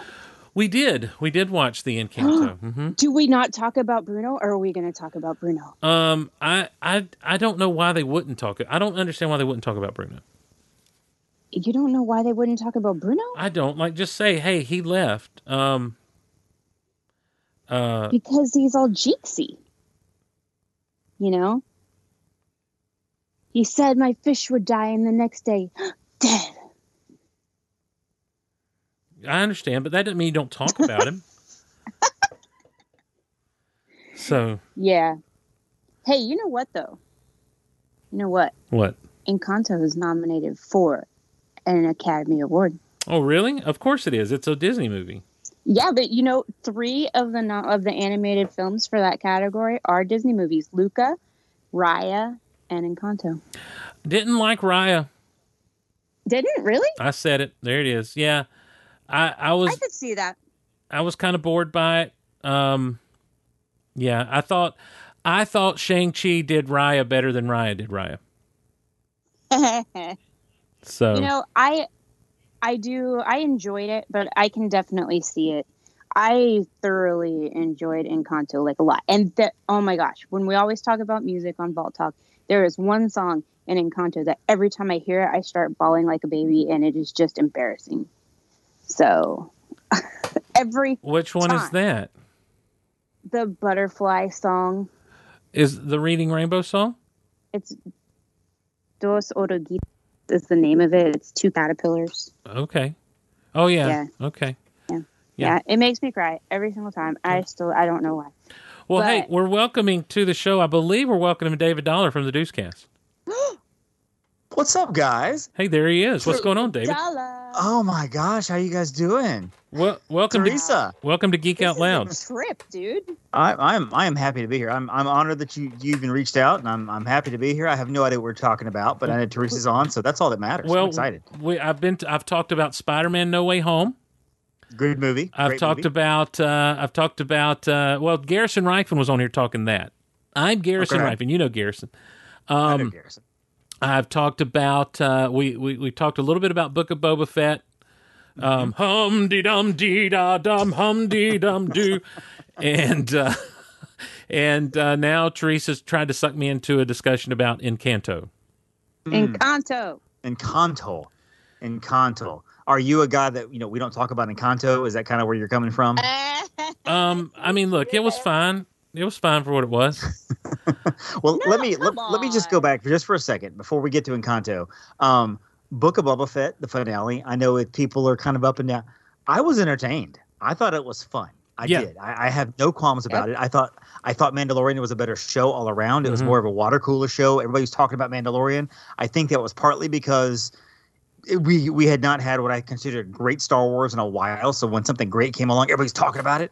I don't think Boba Fett matched up to it, but it didn't have to. It was an entertaining show, and I thought the finale was fun. So I don't know what everybody's problem with it was. It was just a fun show. I think the finale is one of the more fun, just imagination, just all over everything. Made me feel like I've said it. This will be the 3rd or 4th time I've said it. A kid playing with toys. Right. It reminded me of Captain America: Civil War. where you had everybody. Yeah, in a lot of ways, like an Avengers movie. Yeah, but it's really Captain America's movie. Yeah, it's almost like that was it for the Boba Fett Star Wars Mandalorian universe. But it was a Boba Fett show. But everybody was in there. So. Boba Fett. I said Boba Fett. Sorry, I'm talking fast. Boba Fett. It's Boba. Boba Fett. Boba. But the whole thing about my thing about the Boba Fett show is it was there. And I don't know that it's something I'll revisit a lot. I think that the structure of I'm just catching up in the conversation. I think the structure of the first few episodes were off. I think that maybe you should have done 2 or 3 episodes of the flashbacks, and just had a solid cohesive storyline of what got us to him being in the back to tank kind of thing.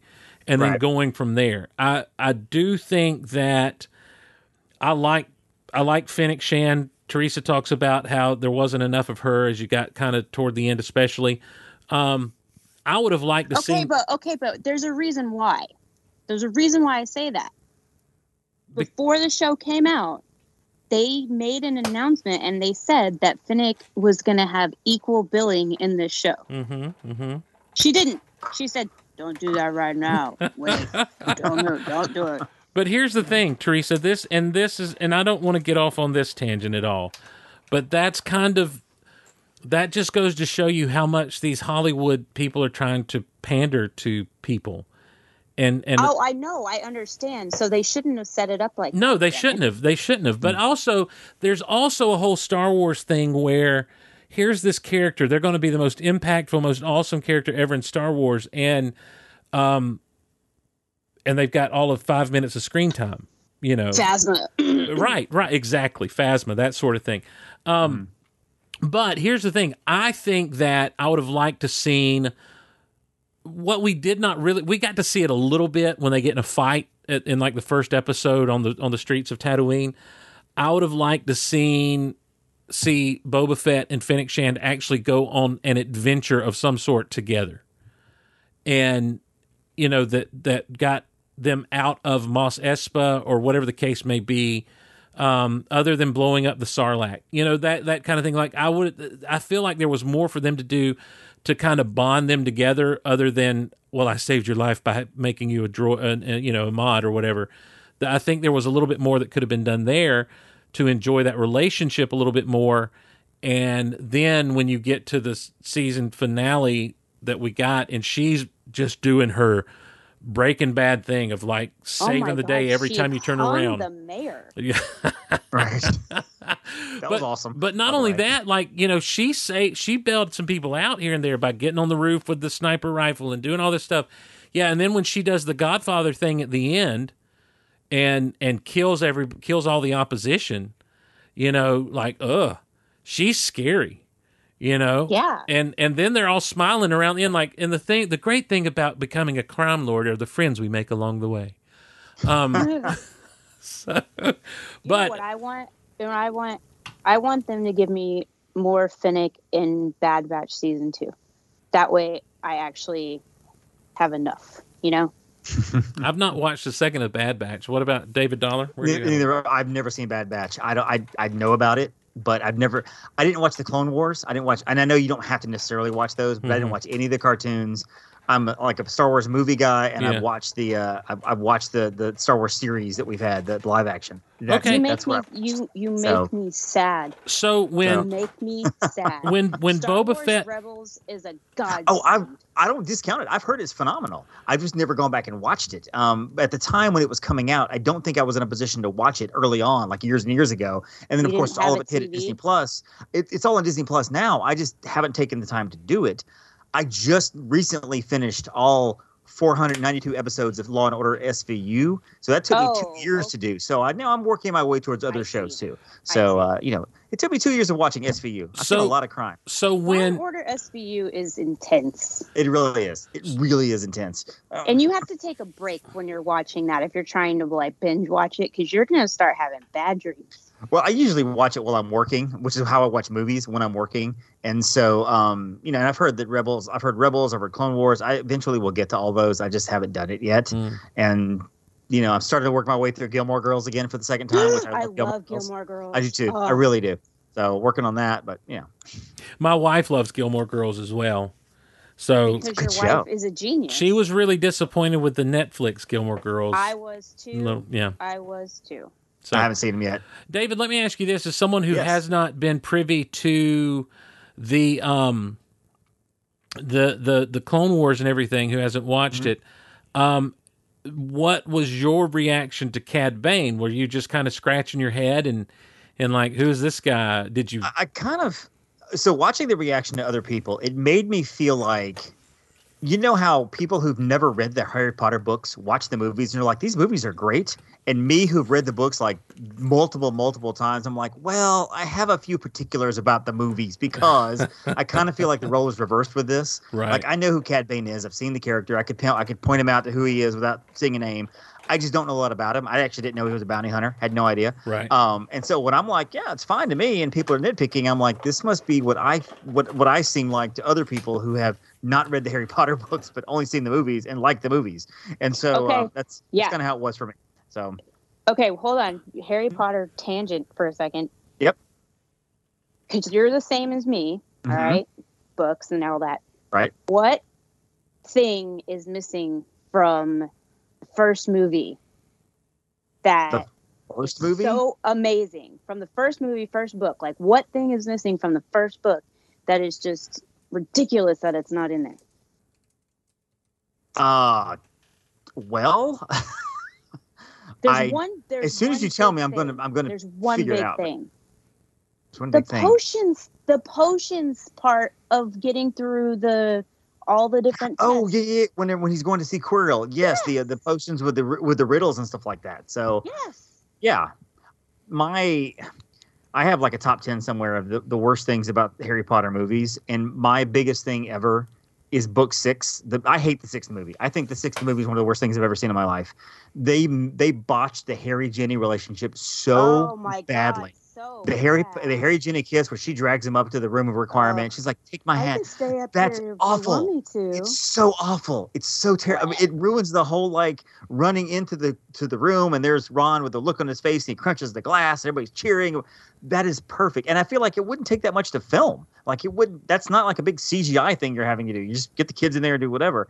That one, and I have a real qualm with the end of the Harry Potter series and the movies, just the fight in the courtyard and stuff, and how he's now he's walking back through and nobody's paying him any mind, even though he just beat the Dark Lord of the Wizarding World. He's like, and everybody's like, hey, how you doing, Harry?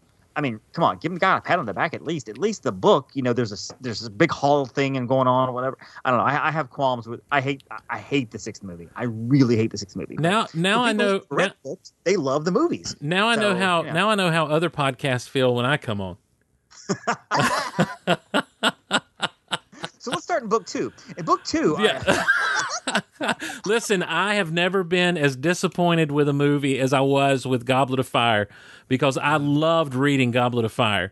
I thought after Azkaban that all of the stuff that went on leading up to, of course, that ending was so much fun and so much a callback to like the first couple of books and everything, and just so magical. And then all that stuff got blown by pretty quickly in the movie to get to the end and all. So anyhow, I give him a little credit on Goblet of Fire because it's such a long book, and I know Order of the Phoenix is longer, but I feel like more stuff happens in Goblet of Fire. And they were originally going to make that a two movies like set like for Goblet of Fire, and they couldn't find a good place to stop it. And they knew other movies were coming up. They knew the 8th book might have been something to break into 2 movies, so they didn't do 2. So I don't really have a ton of problems with Goblet of Fire. I like the movie as a whole, and I kind of understand it. I'm glad they cut out the spew stuff, the Society for the Prevention of. I that's probably the worst subplot ever. My favorite, just as a random aside, my favorite part of the entire series is the battle in the Order of the Phoenix and the Ministry of Magic. Yep. That whole battle, that 100 pages is just immense. And like hearing Jim Dale read it, which is what I do about every other year, I go through all the books again. With Jim Dale. Yeah, every other year. Every other year. No, sir, you read them once a year. I know. I know. I should. There's a Stephen King book and the Harry Potter series, and for whatever reason they rotate. Salem's Lot by Stephen King is 1 year. The Harry Potter series is another year. Don't ask me why that is. It just is. Only read and 2022 2022 is Salem's a year. Oh no! All right. By the way, ladies and gentlemen, we're talking Book of Boba Fett, which got us into the Book of Harry Potter, and we've brought on yet another guest here to Geek Out Loud, ladies and gentlemen, also from the Deucecast, Michael Hynip. Is this the 500th episode? Is that one? No, this is the 278th episode, I believe. Oh, okay. Yeah. Okay, just checking. Yes. What's up, Teresa? Well, thanks for joining us with the Deucecast tonight, Mikey. My co-host Mikey. Hi, Mikey. High five. With our guests Steve and Teresa coming in today. So tonight's topic. High five, David. Woo. That's what you used to do on the show. You'd high five and act like well, high five Sean, who was in the room. He's right there with okay. us, so, all right. Well, Michael that's the Nip. last time that Steve actually listened to the show. That's true. That was like episode 150 or something. About 10 years ago. Yeah, I've been. Well, if I'm on it, I'll listen. You're on every single weekend. I know. I know. You're on every episode. I know. So now I'm forced to listen every single episode. Good night, everybody. Thanks for listening to this cast. Good night. Have a good night, everybody. So, It's perfect. I love it, man. When you guys tweeted that out the other day, I was like, what are they talking about? And I'm sitting there in the kitchen with my, and she's like, what are you doing? I'm like, because I'm subscribed to the Deucecast, you know, and so you get the downloads. Yeah, we don't care if you listen. That's all that matters. That's right. That's right. And so don't listen. It's a crappy show. Just get the download. So I pulled up the latest. Well, there's so many times you guys are talking about things I don't know because you guys are so well versed in movies and stuff, and you know, and then, God forbid, Michael start talking about how good The Last Jedi is. But anyhow, so I scrubbed to it, and she's like, what is it? And all of a sudden I start talking. She's like, were you on this show? I'm like, a long time ago. I don't even remember doing this bit, but it's so great. And listen, if it were Scott Ryfun, if it were Garrison Ryfun I think that is such a great bit, and I am honored.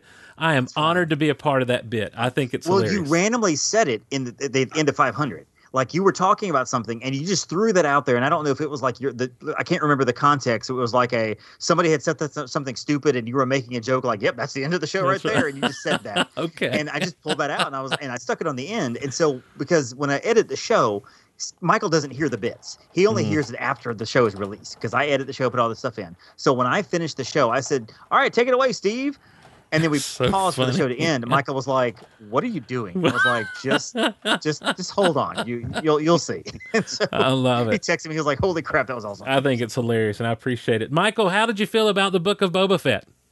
I liked it overall. I thought chapter 5 and 6 were outstanding. Yeah. You talking about You mean Mandalorian 2.5? Mandalorian season 2.5? Yeah, for sure. Apparently, I'm supposed to have a problem with somebody spinning. I didn't know I was supposed to have a problem with somebody spinning. Oh, so. there's the GIF where the guy's spinning and then Yeah. the gun. I don't know. I don't care. What happened? What spin? Oh, yeah. So during one of the firefights, one of the mods does this really cool-looking Michael Jackson type of spin move. Oh. And then fires his blaster. Yes, I vaguely remember that. I'm going to go see if I can find that right now on Disney Plus. It's really weird. That's the problem is his battle cry was Shimon. Yeah.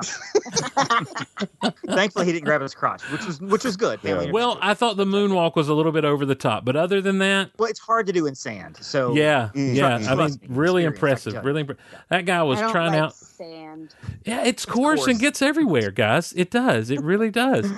The character's name was Scad.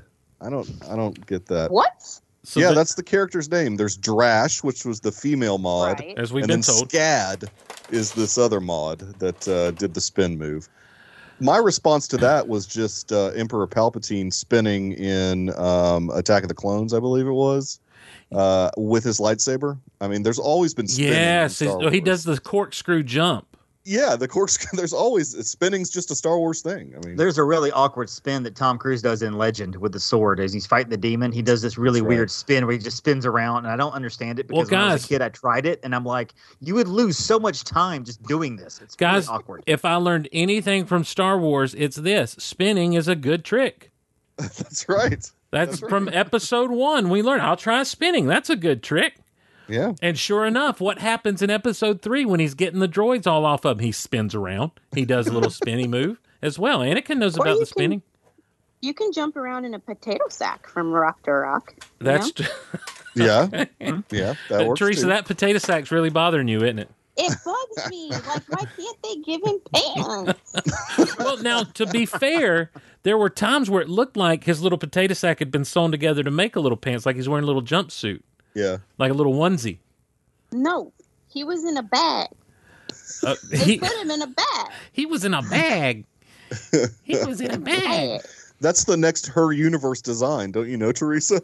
Oh my God. Well, I have words about that too, but not for now. Uh-oh. Oh, no.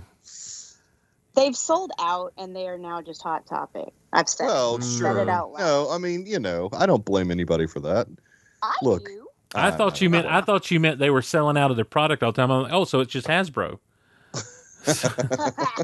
Hey, I Oh my God, pre-ordered don't the even get me Ahsoka Black started. series today. Oh, yeah?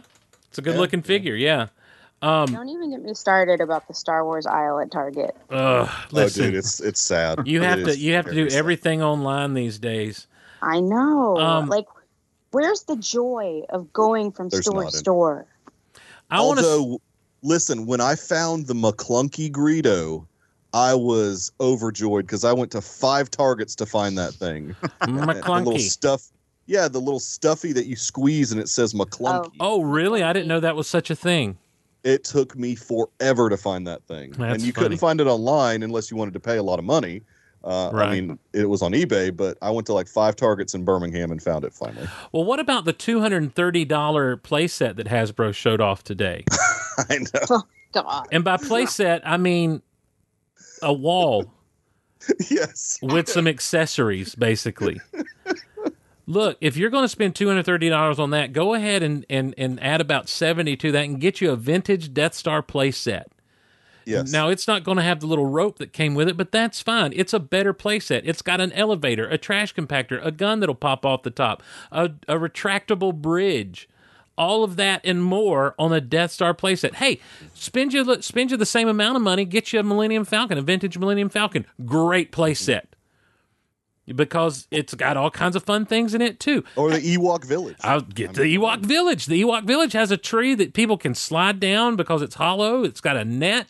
It's got a fire pit. It's got a swingy boulder. It's got an elevator, too. It's just like, good night. I could not believe they're asking for $230 for what basically boils down to a wall and some pillow accessories. I have a joke. You what? I have a joke. Okay. Go ahead. Okay. All right. Why does Voldemort prefer Instagram to Facebook? Because he's got no nose? What? Voldemort has no nose. Very snake-like. Yeah. No, because he only has followers, not friends. All right, Teresa. Thanks for being with us tonight. It's been good having you on. Thanks for joining the Deucecast tonight. Everybody have a good evening. Teresa, good night. Teresa, how many years is Fangirls Going Rogue on? How many years is that? You guys have been doing it a long time now, right? 14, 15, 16, 17, 18, 19, 20, 21, 22, 9? 8? Yeah. Eight, That's 9? awesome. That's not how counting goes. You don't go 22, 9. I realized I was counting out loud. I stopped counting out loud. Which is the next podcast in the Goliverse. Counting Out Loud, yeah. Math podcast. Welcome to Counting Out Loud, a Sesame Street show. That's Right. Hey, Show about numbers. Everybody counts. Man, count out loud. 3. And today's number 4. See you next time on Count Out Loud. No. 4. 1, 2. That's a Patreon show only. 4. Yeah, that's Patreon 4. only, yeah. I do have, here's my problem, guys. I've got so many ideas for Gulliverse shows for Patreon that I can't get any of them done. Yeah, well, maybe you should record a Disney Vault Talk first. Oh yeah. I was going to ask about that. Is that just- What I mean, movie are you guys on now? I have no You're idea. on the Pixar. You're on the Pixar movies, all right? I know. Okay, so we I feel like you're on Monsters Inc. Maybe. No, we're on Ratatouille.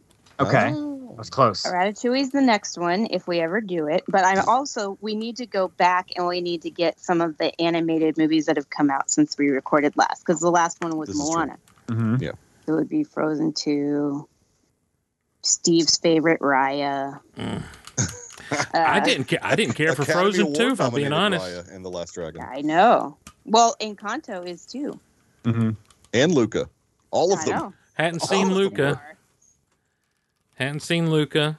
I did not care for Raya all that much. And I didn't care for Frozen 2 all that much, to be honest with you. You heard. It was good. You. It was good. I said it. You heard me. I don't think it was great, but it was good. Here's the thing. I think it's because I'm a grown man. Okay, that I didn't care for. You're not supposed to Frozen 2. Look, there is an 80s rock ballad in Frozen 2 that you would There love, is. Steve. I saw Frozen 2. What 80s rock ballad? It's like this whole montage. In the Woods, Lost in the Woods, I think. Woods. Yeah. But it's not 80s. It's just a montage. No, it No, cries it's 80s. It cries out 80s. It's sung in an 80s very style. much, yeah. Yeah, and it's with the visuals are Queen. Mhm. Yeah. All right, let's pull Okay, this. but wait, I have a good story that is Disney related. Okay, my mom bought us tickets, Greg and I, to the Disney Princess concert, Oh, where yeah. it's like the Broadway singers and Susan Egan, who was Meg in Hercules, and they're singing all different princess songs, like from the Renaissance of Disney and everything. And then they're like, but we have without the original 3 princesses, and they start playing the Snow White song, the first Snow White song. And I was like, oh God, oh God, oh God, oh God, oh God. Because, she sings in the most high-pitched way possible. And I was like, please, dear God, don't do it, don't do it, don't do The it. Wishing Well song. Yes, and I looked know. I'm wishing. I'm wishing for the one I love. Yeah. Oh, it's just, Yeah. Can't handle it. Can't handle Yeah, it. Nails on chalkboard. so high-pitched. And I looked at Greg and I was like, oh no, oh no, oh no. And she brought that song down like 3 octaves. And I was like, oh, it's beautiful. Ah. So she was like, I'm wishing. Like, really. She brought it down to like normal. I'm wishing for the one I love to find me. Yeah, I love it. That's what As sung she by the baritone and the Oak Ridge Boys. Steve's. The baritone. If anybody listening to Geek Out Loud gets an Oak Ridge Boys reference, then Oh, come on. You talking about Elvira? Everybody knows Elvira. Am I one of the first ones to bring up the Oak Ridge Boys on the Golaverse in quite a while? I don't think since it's probably an episode of the Big Honkin' Show that got brought up, because of Whom Boppa Mau Mau. Yeah. True. Hi-O Silver Away. That's not even my favorite Oak Ridge Boys song. Far from it. I don't know that I know another Oak Ridge I Boys don't know song. that I know another one either. Oh, they're great. Other than I some of can the- start talking about Oak Ridge Boys, but I don't want to bore the audience. No, go ahead. What is your favorite Oak Ridge Boys song? Probably Y'all Come Back Saloon. That's a good song. I don't even know. David could be making this up. I'm not So, making it up. Irish. Play tambourine and something jingle, and she knew the words to every single tune. But the one that most requested was Late Night, something cowboy, Y'all Come Back Saloon. That's I love that. My favorite's I Love You Like a Hardwood Eyes Floor. that look like heaven, lips like cherry wine. Yeah, I think that one's a little bit.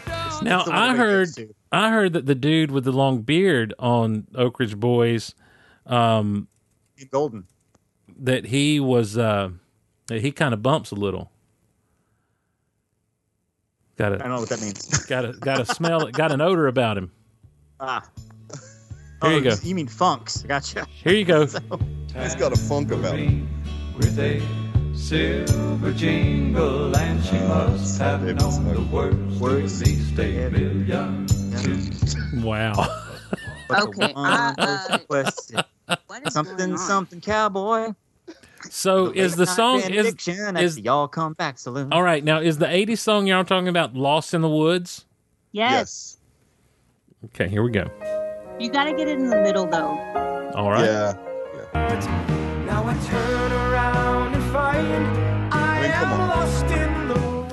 Okay, I remember that. Yeah, it's got kind of it's got almost kind of a Chicago feel to it. Yeah, it's like Chicago. It's Okay, a wait. great song in a good movie. Not. And you I know don't think what? it first is great. But You know, Steve, how we always talk about how they do the key song from the movie by like some celebrity, and it's always like not as good. Right. Okay, Unless well, Beauty and the Beast. in this one, it's better than the original. Oh. So the Weezer Into the version? Unknown by Panic at the Disco. Okay, So yeah. much better. Okay. Well, I think that Celine Dion's version of Tale as Old as Time is better than what was in the film. Yeah, I do too. Yeah. I think that's my favorite. So we actually just did an episode on Disney love songs on the Main Street Electrical podcast. What about Peebo Bryson? That was my featured? number one. So, was Peebo Bryson featured? oh yeah. Yeah, he had to have been. Yes, because he's on. He's actually on 2. He's on A Whole New World and Beauty and the Beast. Were you not So on? he did 2 of them. What show was that on, David? The Main Street Electrical podcast, a Disney podcast. It's my okay. Disney podcast. Comes out The every Main Street Electrical Podcast. That's correct. Nice. Disney podcast that he's never had me on. You know what? Your name has come up several times. Snap. Your name has come up But several that times. doesn't mean that's about as far as it gets. and Though. I You mentioned know it to how Steve, and Steve was in like, touch with "Why would you me." want to have me on?" So I mean, I just When he asked me to come on, I'm like, I don't know that I'm good for a Disney podcast. I am. Teresa is. Listen, the expert on Disney Vault Talk is Teresa. There's no. Teresa. Okay, so okay, so Jen, which is a good friend of mine, she also is the owner of our travel agency that I work with. We wanted to start a series doing the eras of Disney films, starting with the golden era, kind of ranking those movies in that golden era, talking about just those movies. You'd be perfect for that because there's nobody else I'm thinking of right now. They probably could talk about Snow White and Dumbo and Fantasia and Bambi knowledgeably enough. They might like one of those movies, but not really talk about all of them except for you. So I would love to have you on for that when we start that series. If you'd be I can willing. do that, but do I have to talk about Pinocchio? You don't have to. Oh, listen, we don't talk about Pinocchio. No. Or Bruno. That's actually where I was going. Yeah. We don't talk Pinocchio. No. Nose. Now, I'll tell you what. You want to talk about love songs just in movies in general. I'll give you a quick, let's run them down. Teresa, you got a favorite love song out of any movie, Disney or otherwise? Ooh.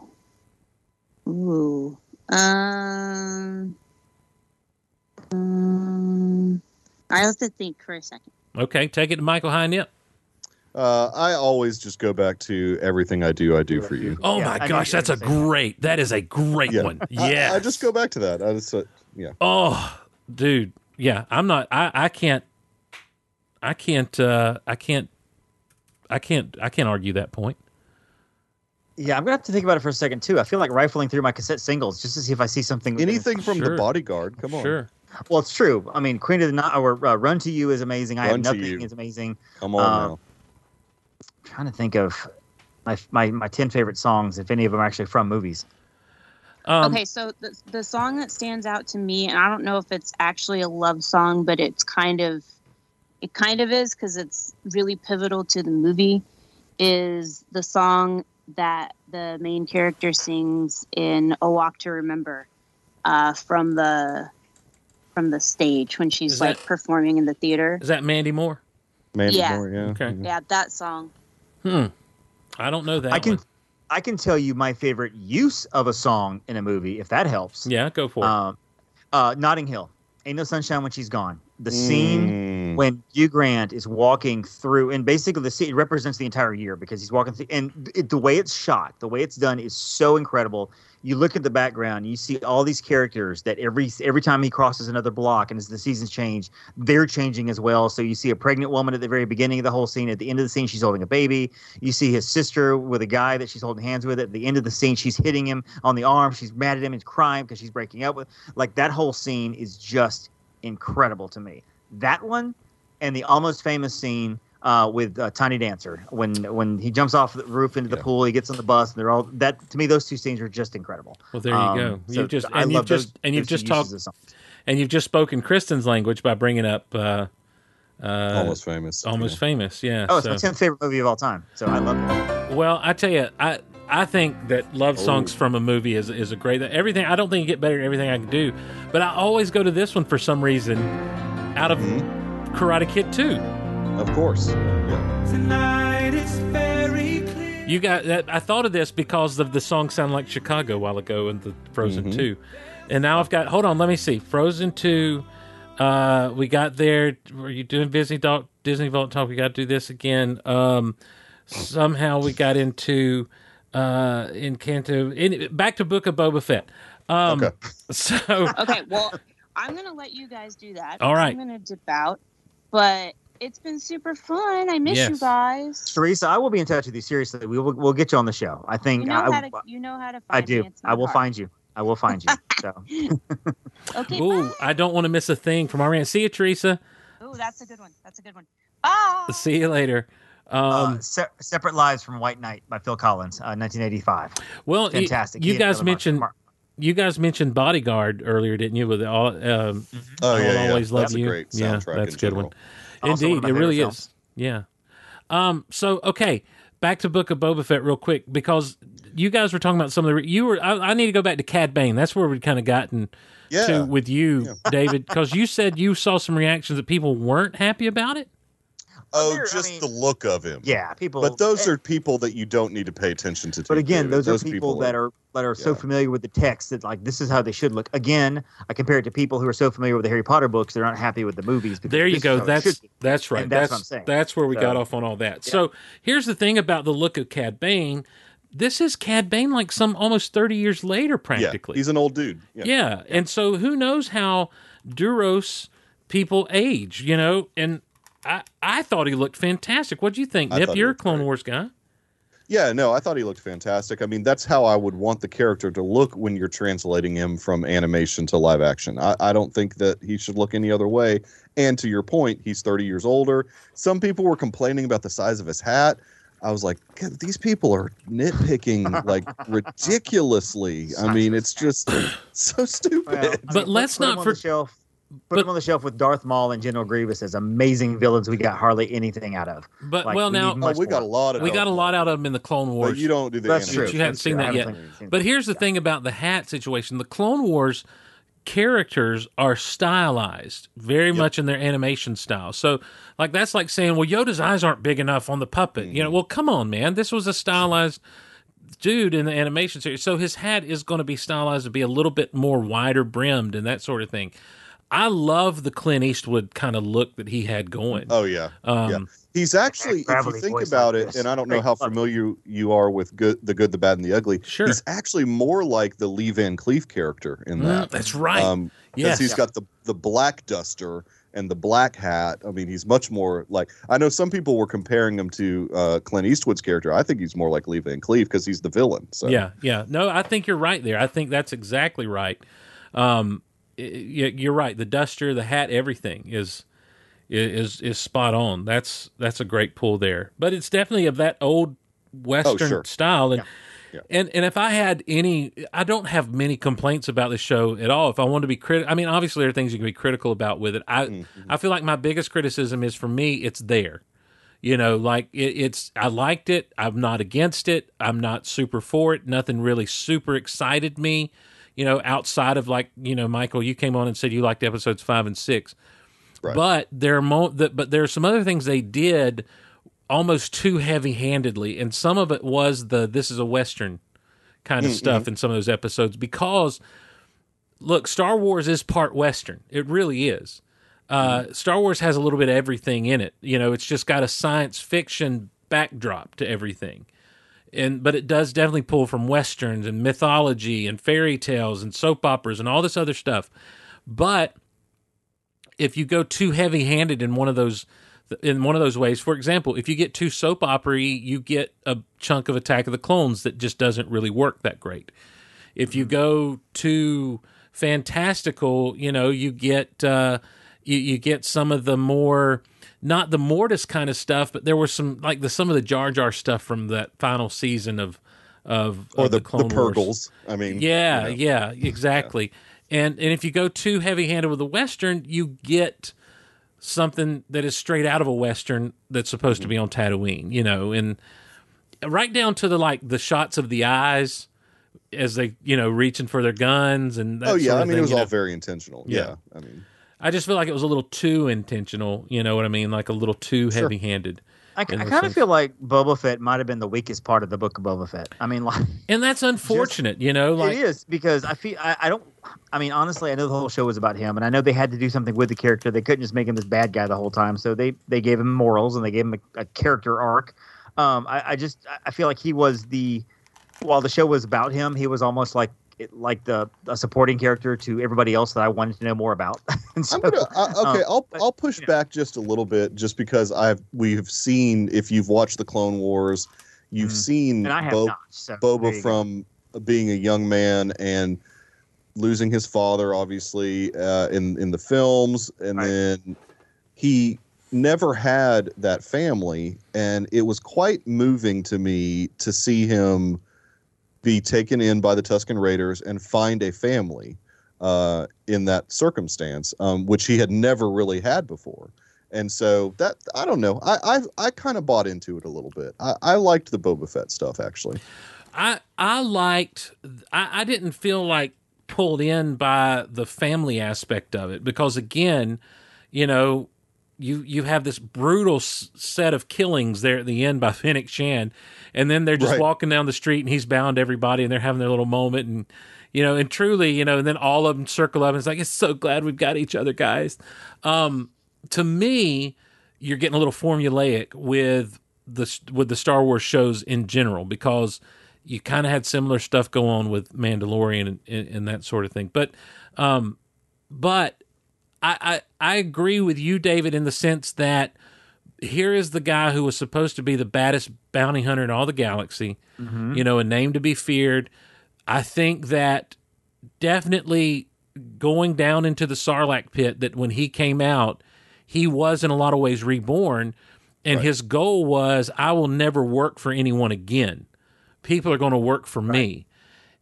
Working with the Tuskens, he learned the whole honor stuff and all that stuff, because that's nothing he learned from his dad, and nothing he learned from Aura Singh or Cad Bane or any of those guys. There's no honor. No. In the words of Dusty Rhodes, there's no honor among thieves anyway. But I do think that what you have with him was an opportunity. That doesn't mean he can't still be, you know, BA in everything that he does. And he was, dude, when we're introduced to Boba Fett and the Mandalorian, when he shows up with that armor on that planet while Baby Yoda's up there contacting Luke or whoever, you know, through the Force, and he shows up and he kicks the crap out of those stormtroopers, you know, like, we didn't see any of that really. And that's kind of the unfortunate thing. Like, Fennec was right in the sense that he needed to give a little bit more of a show of strength than what he did. He just expected everyone to fall in line because he killed Bib Fortuna and was done with it. Right. And when they didn't, you know, it's like, you know, I understand he needed to get muscle and he needed all that good stuff, but I think that I think they missed an opportunity to really let Boba Fett break bad, especially in those earlier episodes, and kind of show off, okay, he is someone to be feared. Yeah, I mean, we saw that a bit in the finale. I mean, well, yeah, in the finale, took out Bane. But, yes, right. Yeah, but I'm saying in earlier, I think it would have been, a little bit better. So, but look, overall, I enjoyed it. I can't complain about this show that much, especially when you get to the chapters 5 and 6.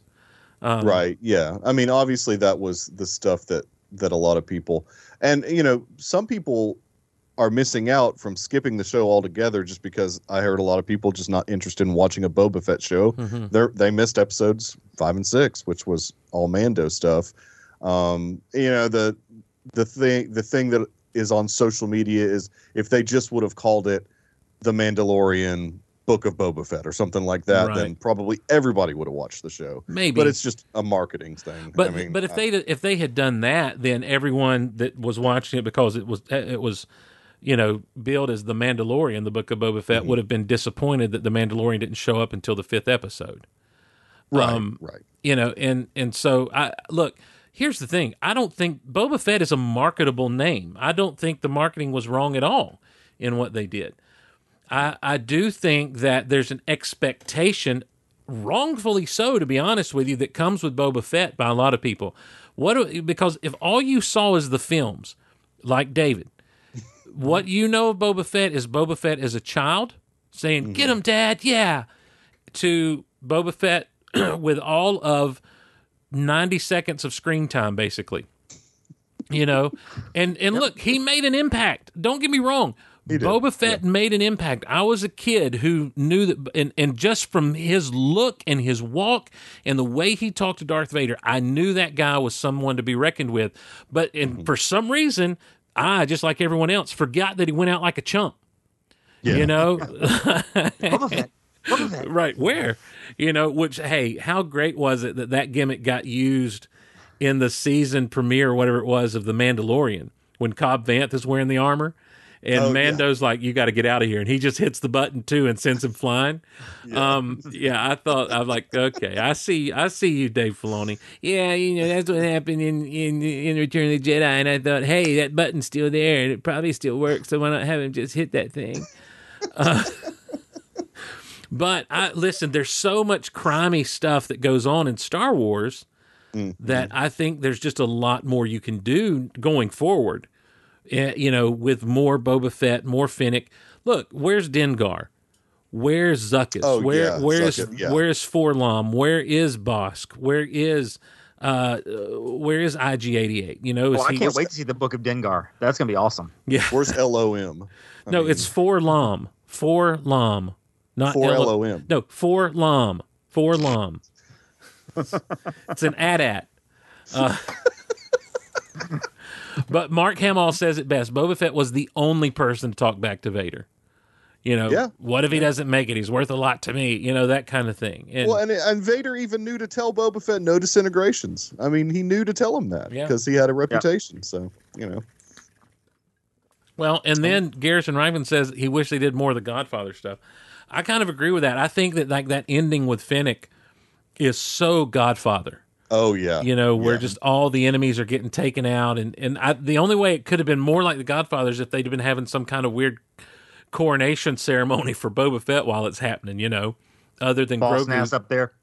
Yeah. Well, I mean, she'd been itching to take everybody out the whole season. I mean, she had been wanting to just use violence the whole season. Yeah, this was like Christmas comes to Tatooine, and Fennec Shan's like, I got everything I wanted.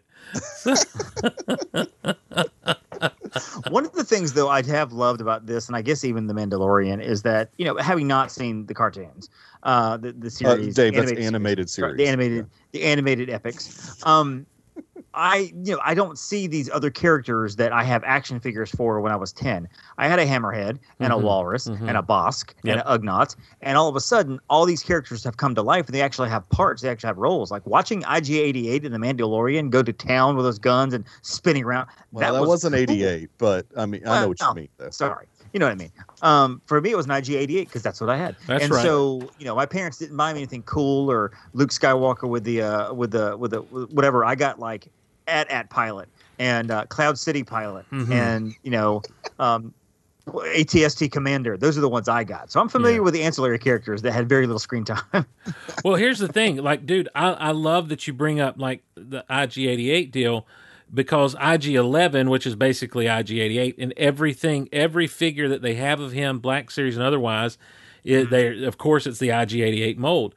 But when he's, I've got the vintage collection one right here in my hands right now I'm fiddling with, and like his head turns, the different levels of his head spin like they do in the thing. And to see, if we saw actual IG-88 show up doing what IG-11 did in The Mandalorian, you know, and either siding with Boba Fett or having to fight against him, either way, it's like, I'm there for that. You know, that stuff, that's Shadows of the Empire out of the 90s stuff, you know, where they're going back and forth. And I think his ship was called the Houndstooth, but now they probably just call it like the YG-93 or something. You know, you can't call it the Houndstooth. But you're right, like Walrus Man, Greedo, when you talk about Ugnaughts, you know, that's what Quill was, of course, in The Mandalorian, you know, and all we knew of them was those squealy guys that got in a fight with Chewie over 3PO. And I think that they've done a great job of kind of expanding some of these things, but there are those classic ancillary characters, like the true IG-88 or the Bosk, you know. They're saving them. They're saving them for something big, I think. I hope so. I don't want them to be forgotten and just thrown away. You know. No, they won't. Well, you mean like Omarco? He's not even. He's done. Prune face. Yes, right. They don't even acknowledge that he exists anymore. Why don't they do that? I wonder. I don't know. It's if you look on the StarWars.com's data bank, he's not even in there anymore. Shut up. He's gone. But he's there at the Battle of Yavin or the Battle of Endor. Right. It had something to do with one of the Wendig books, and I don't care about Wendig books. So neither do I, sir. Neither do I. So, Wendig books are dumb. So yeah, I guess. They actually are not great, to be honest with you.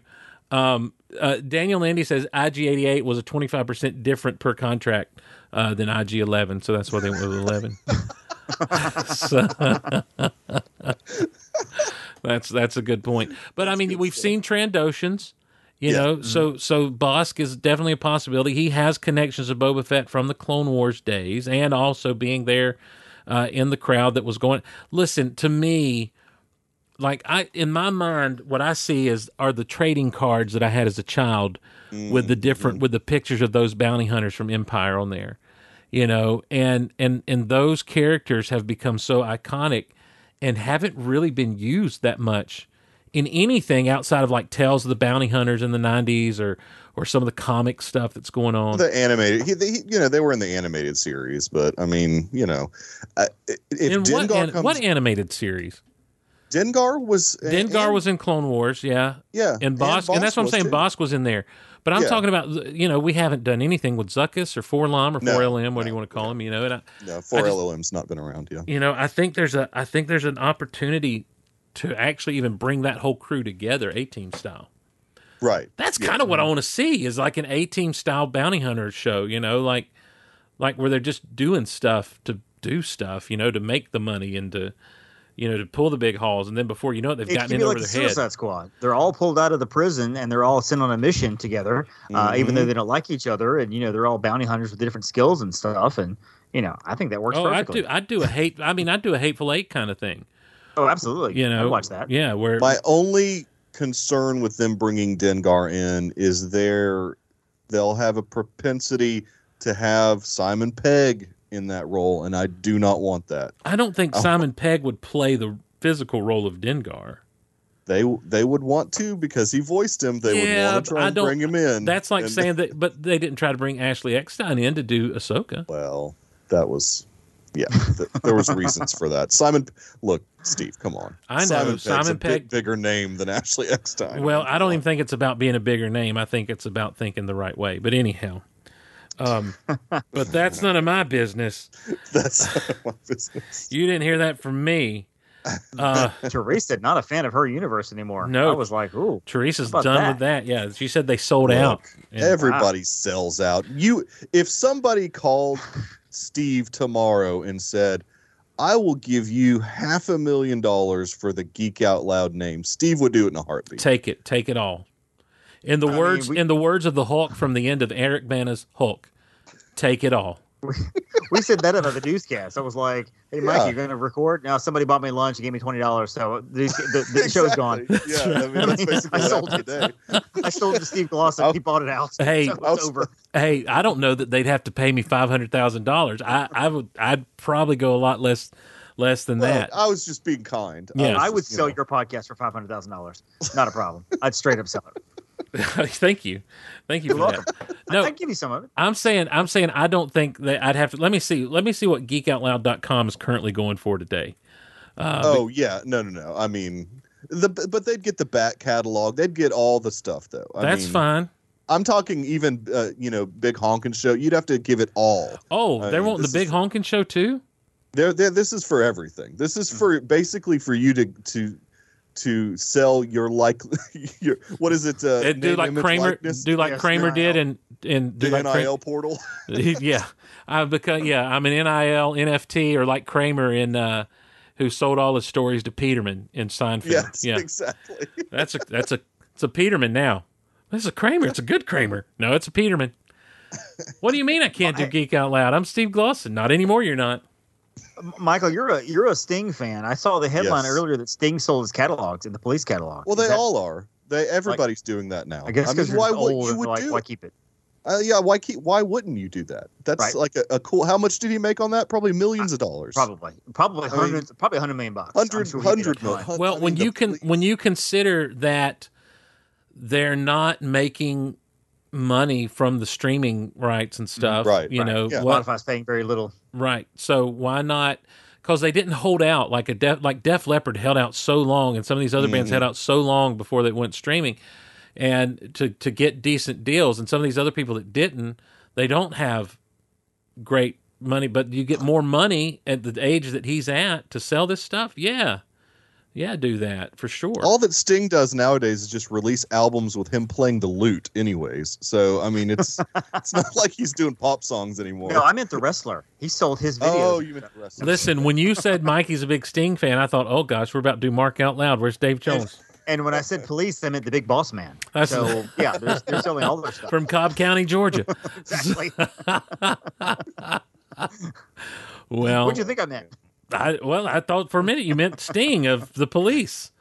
You know, Yeah, Roxanne. you got to know your audience, Dave. If you say Sting, Steve goes straight to wrestling. Look, it's not a lie.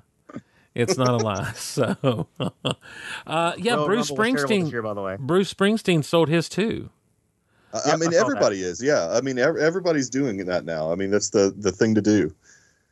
But what that's going to end up doing as well is with all of these, with these companies that have gone, you know, and like have all the streaming rights on that no matter what kind of deal you have with any type of broadcast type copyright thing, you go on YouTube and try to play some music, and they're like, nope, take it down. And, or you can't monetize this or whatever. Like our church has a streaming license for music, and we'll get dinged on hymns sometimes. You know, and so we're not interested in monetizing our channel at all, of course, but it's still like, is this real life right now? Like, this is a public domain song and tune. Yeah, speaking of, I mean, For Him sold their catalog for $500. Right. I mean, no, they paid somebody $500. I wanna be a man that you would write about. Well, the thing was, Steve, they were trying to get back to the basics of life. Oh, well, they need to. They need to. You know, and because where there is faith, you know, they know where there's faith. Well, guys, I'm not going to look. Look, I'm okay with closing out Geek Out Loud this way. I have been on a 90s Christian music, late 80s into early 90s Christian music kick for a while now. Oh yeah, I've got a playlist set up that's I just say nostalgia Christian, and I've got everything from Stephen Curtis Chapman to Carmen and swinging back around. I've got some For Him on there, some Jeff Moore in the distance, a little bit of Jars of Clay might sneak its way in there, baby. You know, so PFR, come on now. Well, I'm not a big now. PFR was kind of more toward the mid '90s, and I wasn't all about them.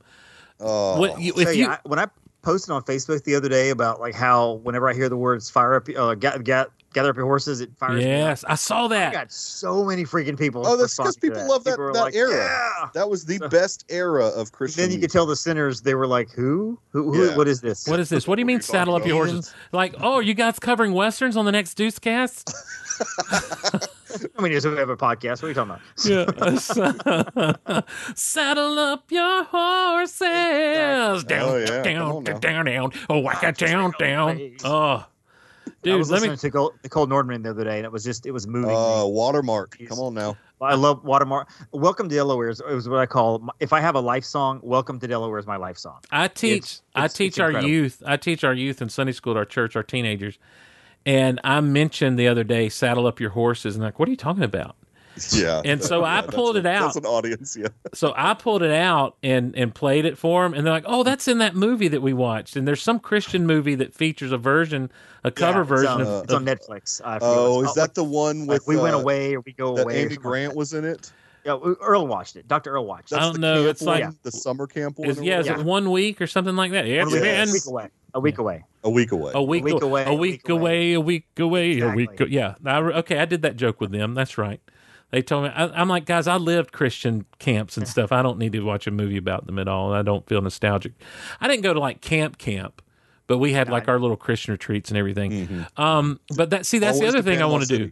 This year, yes, you better believe it, Laguna Beach, it was baby. always to Panama. Yes, I love that mess. And when I was a youth pastor, in college, when I became a youth pastor, where do you think I took my youth? You better believe it, sucker. It was either Panama City or Pigeon Forge. Yes. Yes. It just depends on which way you want to go. Living that Southern Baptist life. But that here's the thing. This year marks 50 years since the formation of Petra. Oh wow! And That's so crazy. Wow. I couldn't name one Petra song if you put a Smoking Bible to my Petra. head. really, I love Petra. They're like my favorite. By the time I got into it, like I said, I didn't become a Christian until I was in college. Okay. So this was 95. So I was into DC Talk, Jennifer Knapp, Yeah. Watermark, Yeah. Audio Adrenaline back back See, in the day you got crappy. Newsboys. Yeah, you I got missed the crappy early Petra. stuff. You got crappy Petra. You got. I missed the Steve Green and the early Amy Grant and the second chapter of Acts. I missed all that. You got So, no doubt it'll be all right.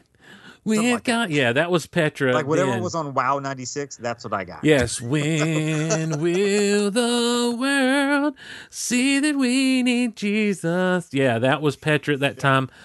Dude, I'm telling you what. So I want to do kind of a branch, an offshoot of Rock Out Loud called about Petra, and just walk through their discography and everything. Petra Out Loud. Guys, I've got No, I would call it like I'm on the rock or on the rock or something like that. Yeah, I don't have a You joke should here call it because I don't know Walk their stuff. Out Loud. Walk Out Loud. Well, As in their you're first walking their, with Jesus. their first song on their first album is called Walking in the Light. There you Oh, go. See, I thought you Walk said out Walk loud. Out Loud. I was like Chinese cuisine. No, What not are we doing? walk. No, Walk Out Loud is my new cooking show that I want to do. You're a good cook too, though. I enjoy it. mean, But the other thing, and I'm putting this out there because I've got to make it happen, is I want to do a show that is called Lifting Up the Car, an Incredible Hulk retrospective. oh, And Okay. I want to not do commentary, but just kind of talk about individual episodes of the Incredible Hulk in order, starting with the pilot. And the reason I want to call it Lifting Up the Car is because in that first episode, he's trying to figure out the secrets of people having all this strength and everything. And one of the ladies he's talking to is her son was trapped in the car, and she's like, and I was lifting up the car. I was lifting up the car. And that just always, I'm like, that's always been one of the funniest things to me, the way her delivery of that. And so I'm like, Lifting Up the Car, an Incredible Hulk retrospective. that's Sounds like a almost smash. that's almost as convoluted a name as whatever Ryfun and Shaz called their Battlestar Galactica. The Battle Pod, the Battle Pod Galacticast. No, it was something like Castalacta Battle I can't remember Pod. what they called it. Like a It's Colonial Movers, man. yes, yeah, exactly, Yeah. colonial. Like, come on. It sounds like someone I'm going to call because I've got a couch that I need to get to my office from my house. Colonial Movers, well, we're moving hard today. Hey, you guys got that newfangled air-conditioned van? We sure do, sir. All right. Got our Cylon special. So, guys, listen, I did to you on purpose what you often do to me, and I I loved it. and I got in touch with you at the last minute possible. No, and I loved it, and I would have jumped on it. I had other crap going on right at the time when you called. So Since I when could do you not- have kids, Nip? Oh man, I've got a 11-year-old. It's like 11 years ago. 7-year-old. Oh yeah. my gosh, I never I've had realized kids. you had kids, man. Oh yeah, man. You act like I've such had- a single guy. I know. I try. It's all a Oh, mask. there were jokes there. I feel like our whole relationship is a lie.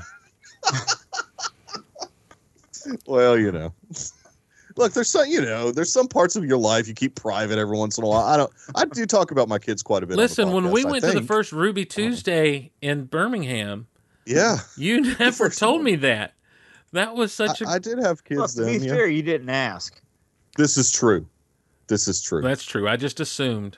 You just assumed. assumed that there's no Yes, you way know that this I have guy kids. has children. Well, I don't think it was it was more of an educated guess than an assumption. Like, based on everything I see from this dude, not a No dad. way, yes. Yeah. Nah, yeah. No. Well, listen, they're congratulations on keeping your personal life private, man. They're the best thing that I've ever It's done not in that this he's world. keeping it private. It's just that he doesn't care. That's the difference. Oh, that's not true at all. Mm. How dare you? But anyhow, it's the Deucecast movie cast, everyone. Check it. If you've made it this far, check out these guys over there. They know more about movies than I'll ever forget, and they have a good time doing their show. And you might hear me every now and again on the show.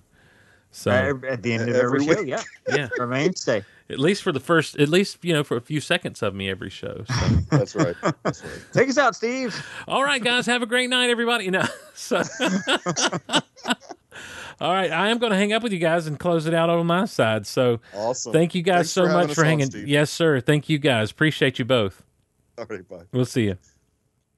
And that was David Dollar and Michael High Nip from the Deucecast. Now, High Nip is a name that he received after a news story on the Big Honkin' Show one time, and I forget, it was something about a chest bump. Some people were chest bumping in a store or something, and got arrested for it. And Derek had called in, and I was like, "It's not a high five," and we said it's a high nip, and then he's Michael Nip, and so he just that stuck with him all those years. Those guys do a great job over the Deucecast, and you can hear Garrison Ryfun on there every now and again. He's a big fan and shows up on the show every now and again there, who's also been here with us. Teresa, thanks for joining us tonight. And I want to thank everyone who's hung out in the chat. We had a big turnout tonight. At one point, we had almost 30 people in the chat, which is unheard of these days. And I know we've been all over the place talking about 1,000 different things, but I think that's kind of what I want Geek Out Loud to be. Look, we so often, I'm still getting stories from people of like, hey, here's a Big Honkin' Show story. Here's this would be great for the Big Honkin' Show. And I'm just like, I'm not doing the Big Honkin' Show on a regular basis anymore. And sometimes I actually find myself missing it. And I'm like, I want to have that feel with Geek Out Loud where just anything can happen. We can get off on fun bits and tangents and that sort of thing. And I know I didn't get to read the chat too much and everything, but I got to tell you, really quickly, let me see what we've got here going on. Battlecast Galactopod. Battlelactica Castopod. That was one that I think I might have suggested. Petra means rock. Crying baby, buying me some more gold. All right, yeah. Dylan Newhouse is a dad, y'all. That's crazy, y'all. Just look. I've been going back and finding the lost, and they really are lost episodes. They're episodes that either never got posted, or I thought were lost to the ether from like after the radio days, and even some during the radio days. The second time around when we were on the radio with the Big Honkin' Show. And so those have been kind of going up on Patreon while we try to get some other exclusive content prepped up for that. But going back and listening to those and editing those have been absolutely such a reminder of how long so many of us have been in on this thing. Like there are names that get called out from the Mixler Zoo crew and stuff that have been listening for years. When you consider at the height of the Golaverse was probably that era, 2013-ish, 2014 and 2015. We were really beginning to make things happen, and then about 6 years ago moved and life just kind of changed.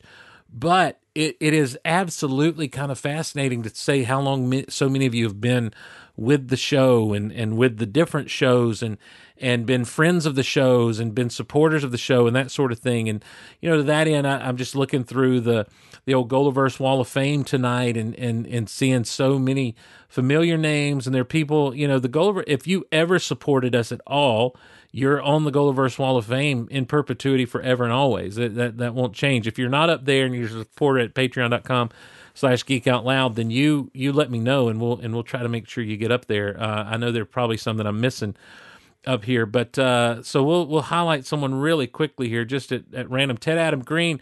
Ted has a strange ability to manipulate shadows. He can cause darkness to fall on his opponents, but also light the way for his friends by removing the shadows. He can blend in, fade out, and defeat evil by using its own darkness against it. That's Ted Adam Green, our featured supporter on this episode at patreon.com/geekoutloud, where you're going to find some of that stuff that I'm talking about. Listen, I'm serious. I want to do the Incredible Hulk retrospective, and that will start out as exclusive content and maybe come to the Geek Out Loud feed later on. The Petra thing, I haven't decided. I talked to Kristen about it on Rock Out Loud, and I think it'll actually be a part of the Rock Out Loud feed, which I know there's some people that don't dig on the Christian rock music, but I've been listening so much to like the first album of Petra, just kind of getting the mindset of it and learning to enjoy it, because there's a lot that gets said about it when you read up about it that I don't think is right. And so I'm anxious to talk about that. And anxious to move forward to talk about even more the Petra stuff that's out there and walk through those albums. So these are things that I want to do and toy around with different formats and everything as we move forward here. So as dead as Geek Out Loud has been, there's still some life in the, to quote Derek's friend from the grocery store that time, I think this was a round 3 story we told, there's still some life in the old girl yet. So we're gonna do this when we can and as often as we can and have some good times. And you never know, we might we might throw out some stories such as, I don't know,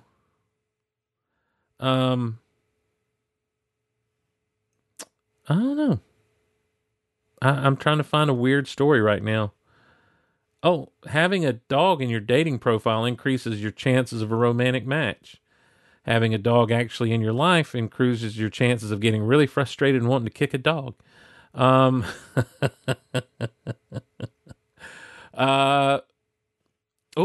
blasted after being upgraded on long flight as he left his wife behind. Marriage tips from the completely stupid. Let's see, what do we got here? Ohio man upset over no. Oh, that's funny. He sent a bomb threat to the wrong Ottawa. He sent it to a village in Ohio. Okay. That's funny. Hey, we don't do bombs up here in Canada, so just call that place that other Ottawa down in Ohio. A tire finally removed from crocodile's neck after 6 years. I hope you killed it before you removed the thing. Florida man steals car, train sends it crashing into house. These are the stories that we used to go over on the Big Honkin' Show and just have a blast. And a lot of times till all hours of the night we would do this in those days, and then of course on the WGIG days and everything. So anyway, I was just looking through some stuff, and Daniel and Indy's here and all kinds of things. So let's see, what do we got here? Oh, Dylan Newhouse is like, that's me. Yeah, guys, Dylan, remember we were praying for his wife because she's married to him, and he would call in, and I would absolutely just derail him from what he wanted to call in. Like there's an episode I found of a late night episode where he called in, and I got him talking about like snakes or something, and we hung up. And later on he calls back, and he's like, I don't know why I was talking about snakes with you. I'm like, because I brought it up. What do you think of this? And he's like, well, this is what I called to talk about. So just good stuff. Look, everyone, my point is this. Thank you for being a part of the show. Thank you for joining in with us tonight. Thank you for downloading. If you're listening to us via the podcast, thank you so much for that. And we are going to see you soon around the Golaverse. I have to pull up some music to go out to. You know what I'm going to go out to? What am I thinking? Dum-de-dum. I'm just going to go ahead and tell you. Spoiler alert, it's going to be the Book of Boba Fett song. Lum-zippity-doo-da-da-zippity-hey. So, Boba. That's how it goes, I think. Fett, Boba. And there it is. Anyway, thanks so much, everyone, for joining us, for being a part of this show.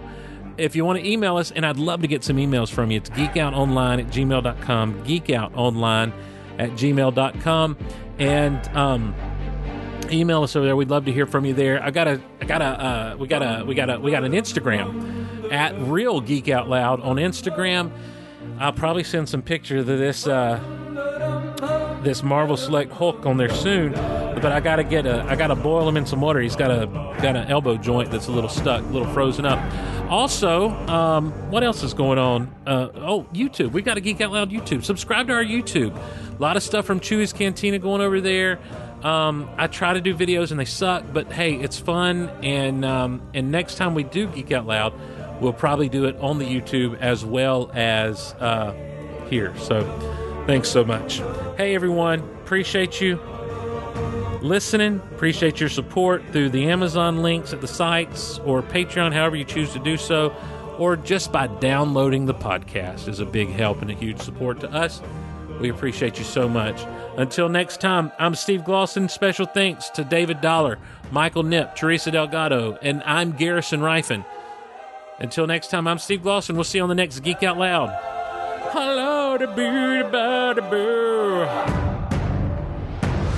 Ba da ba da doo, ba da dee.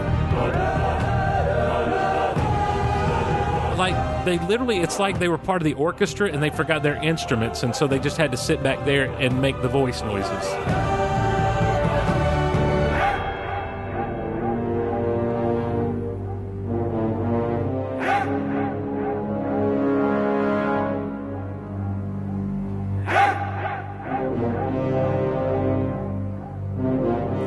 Now, this part with the brass, that low brass sounds a lot Star Wars-y, to be honest with you.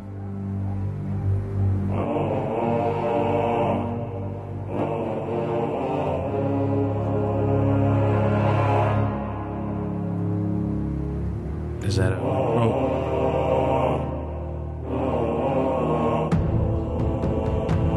You know what? It's too bad that, like, some of the drummers didn't forget their instruments, so they go boom, ducka, boom, ba, boom, ba, ba, boom.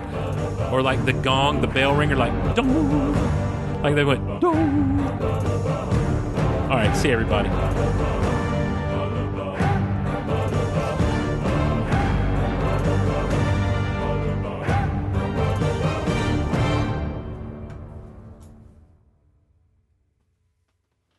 Oh, is that over? Yeah, that's over, huh? Okay.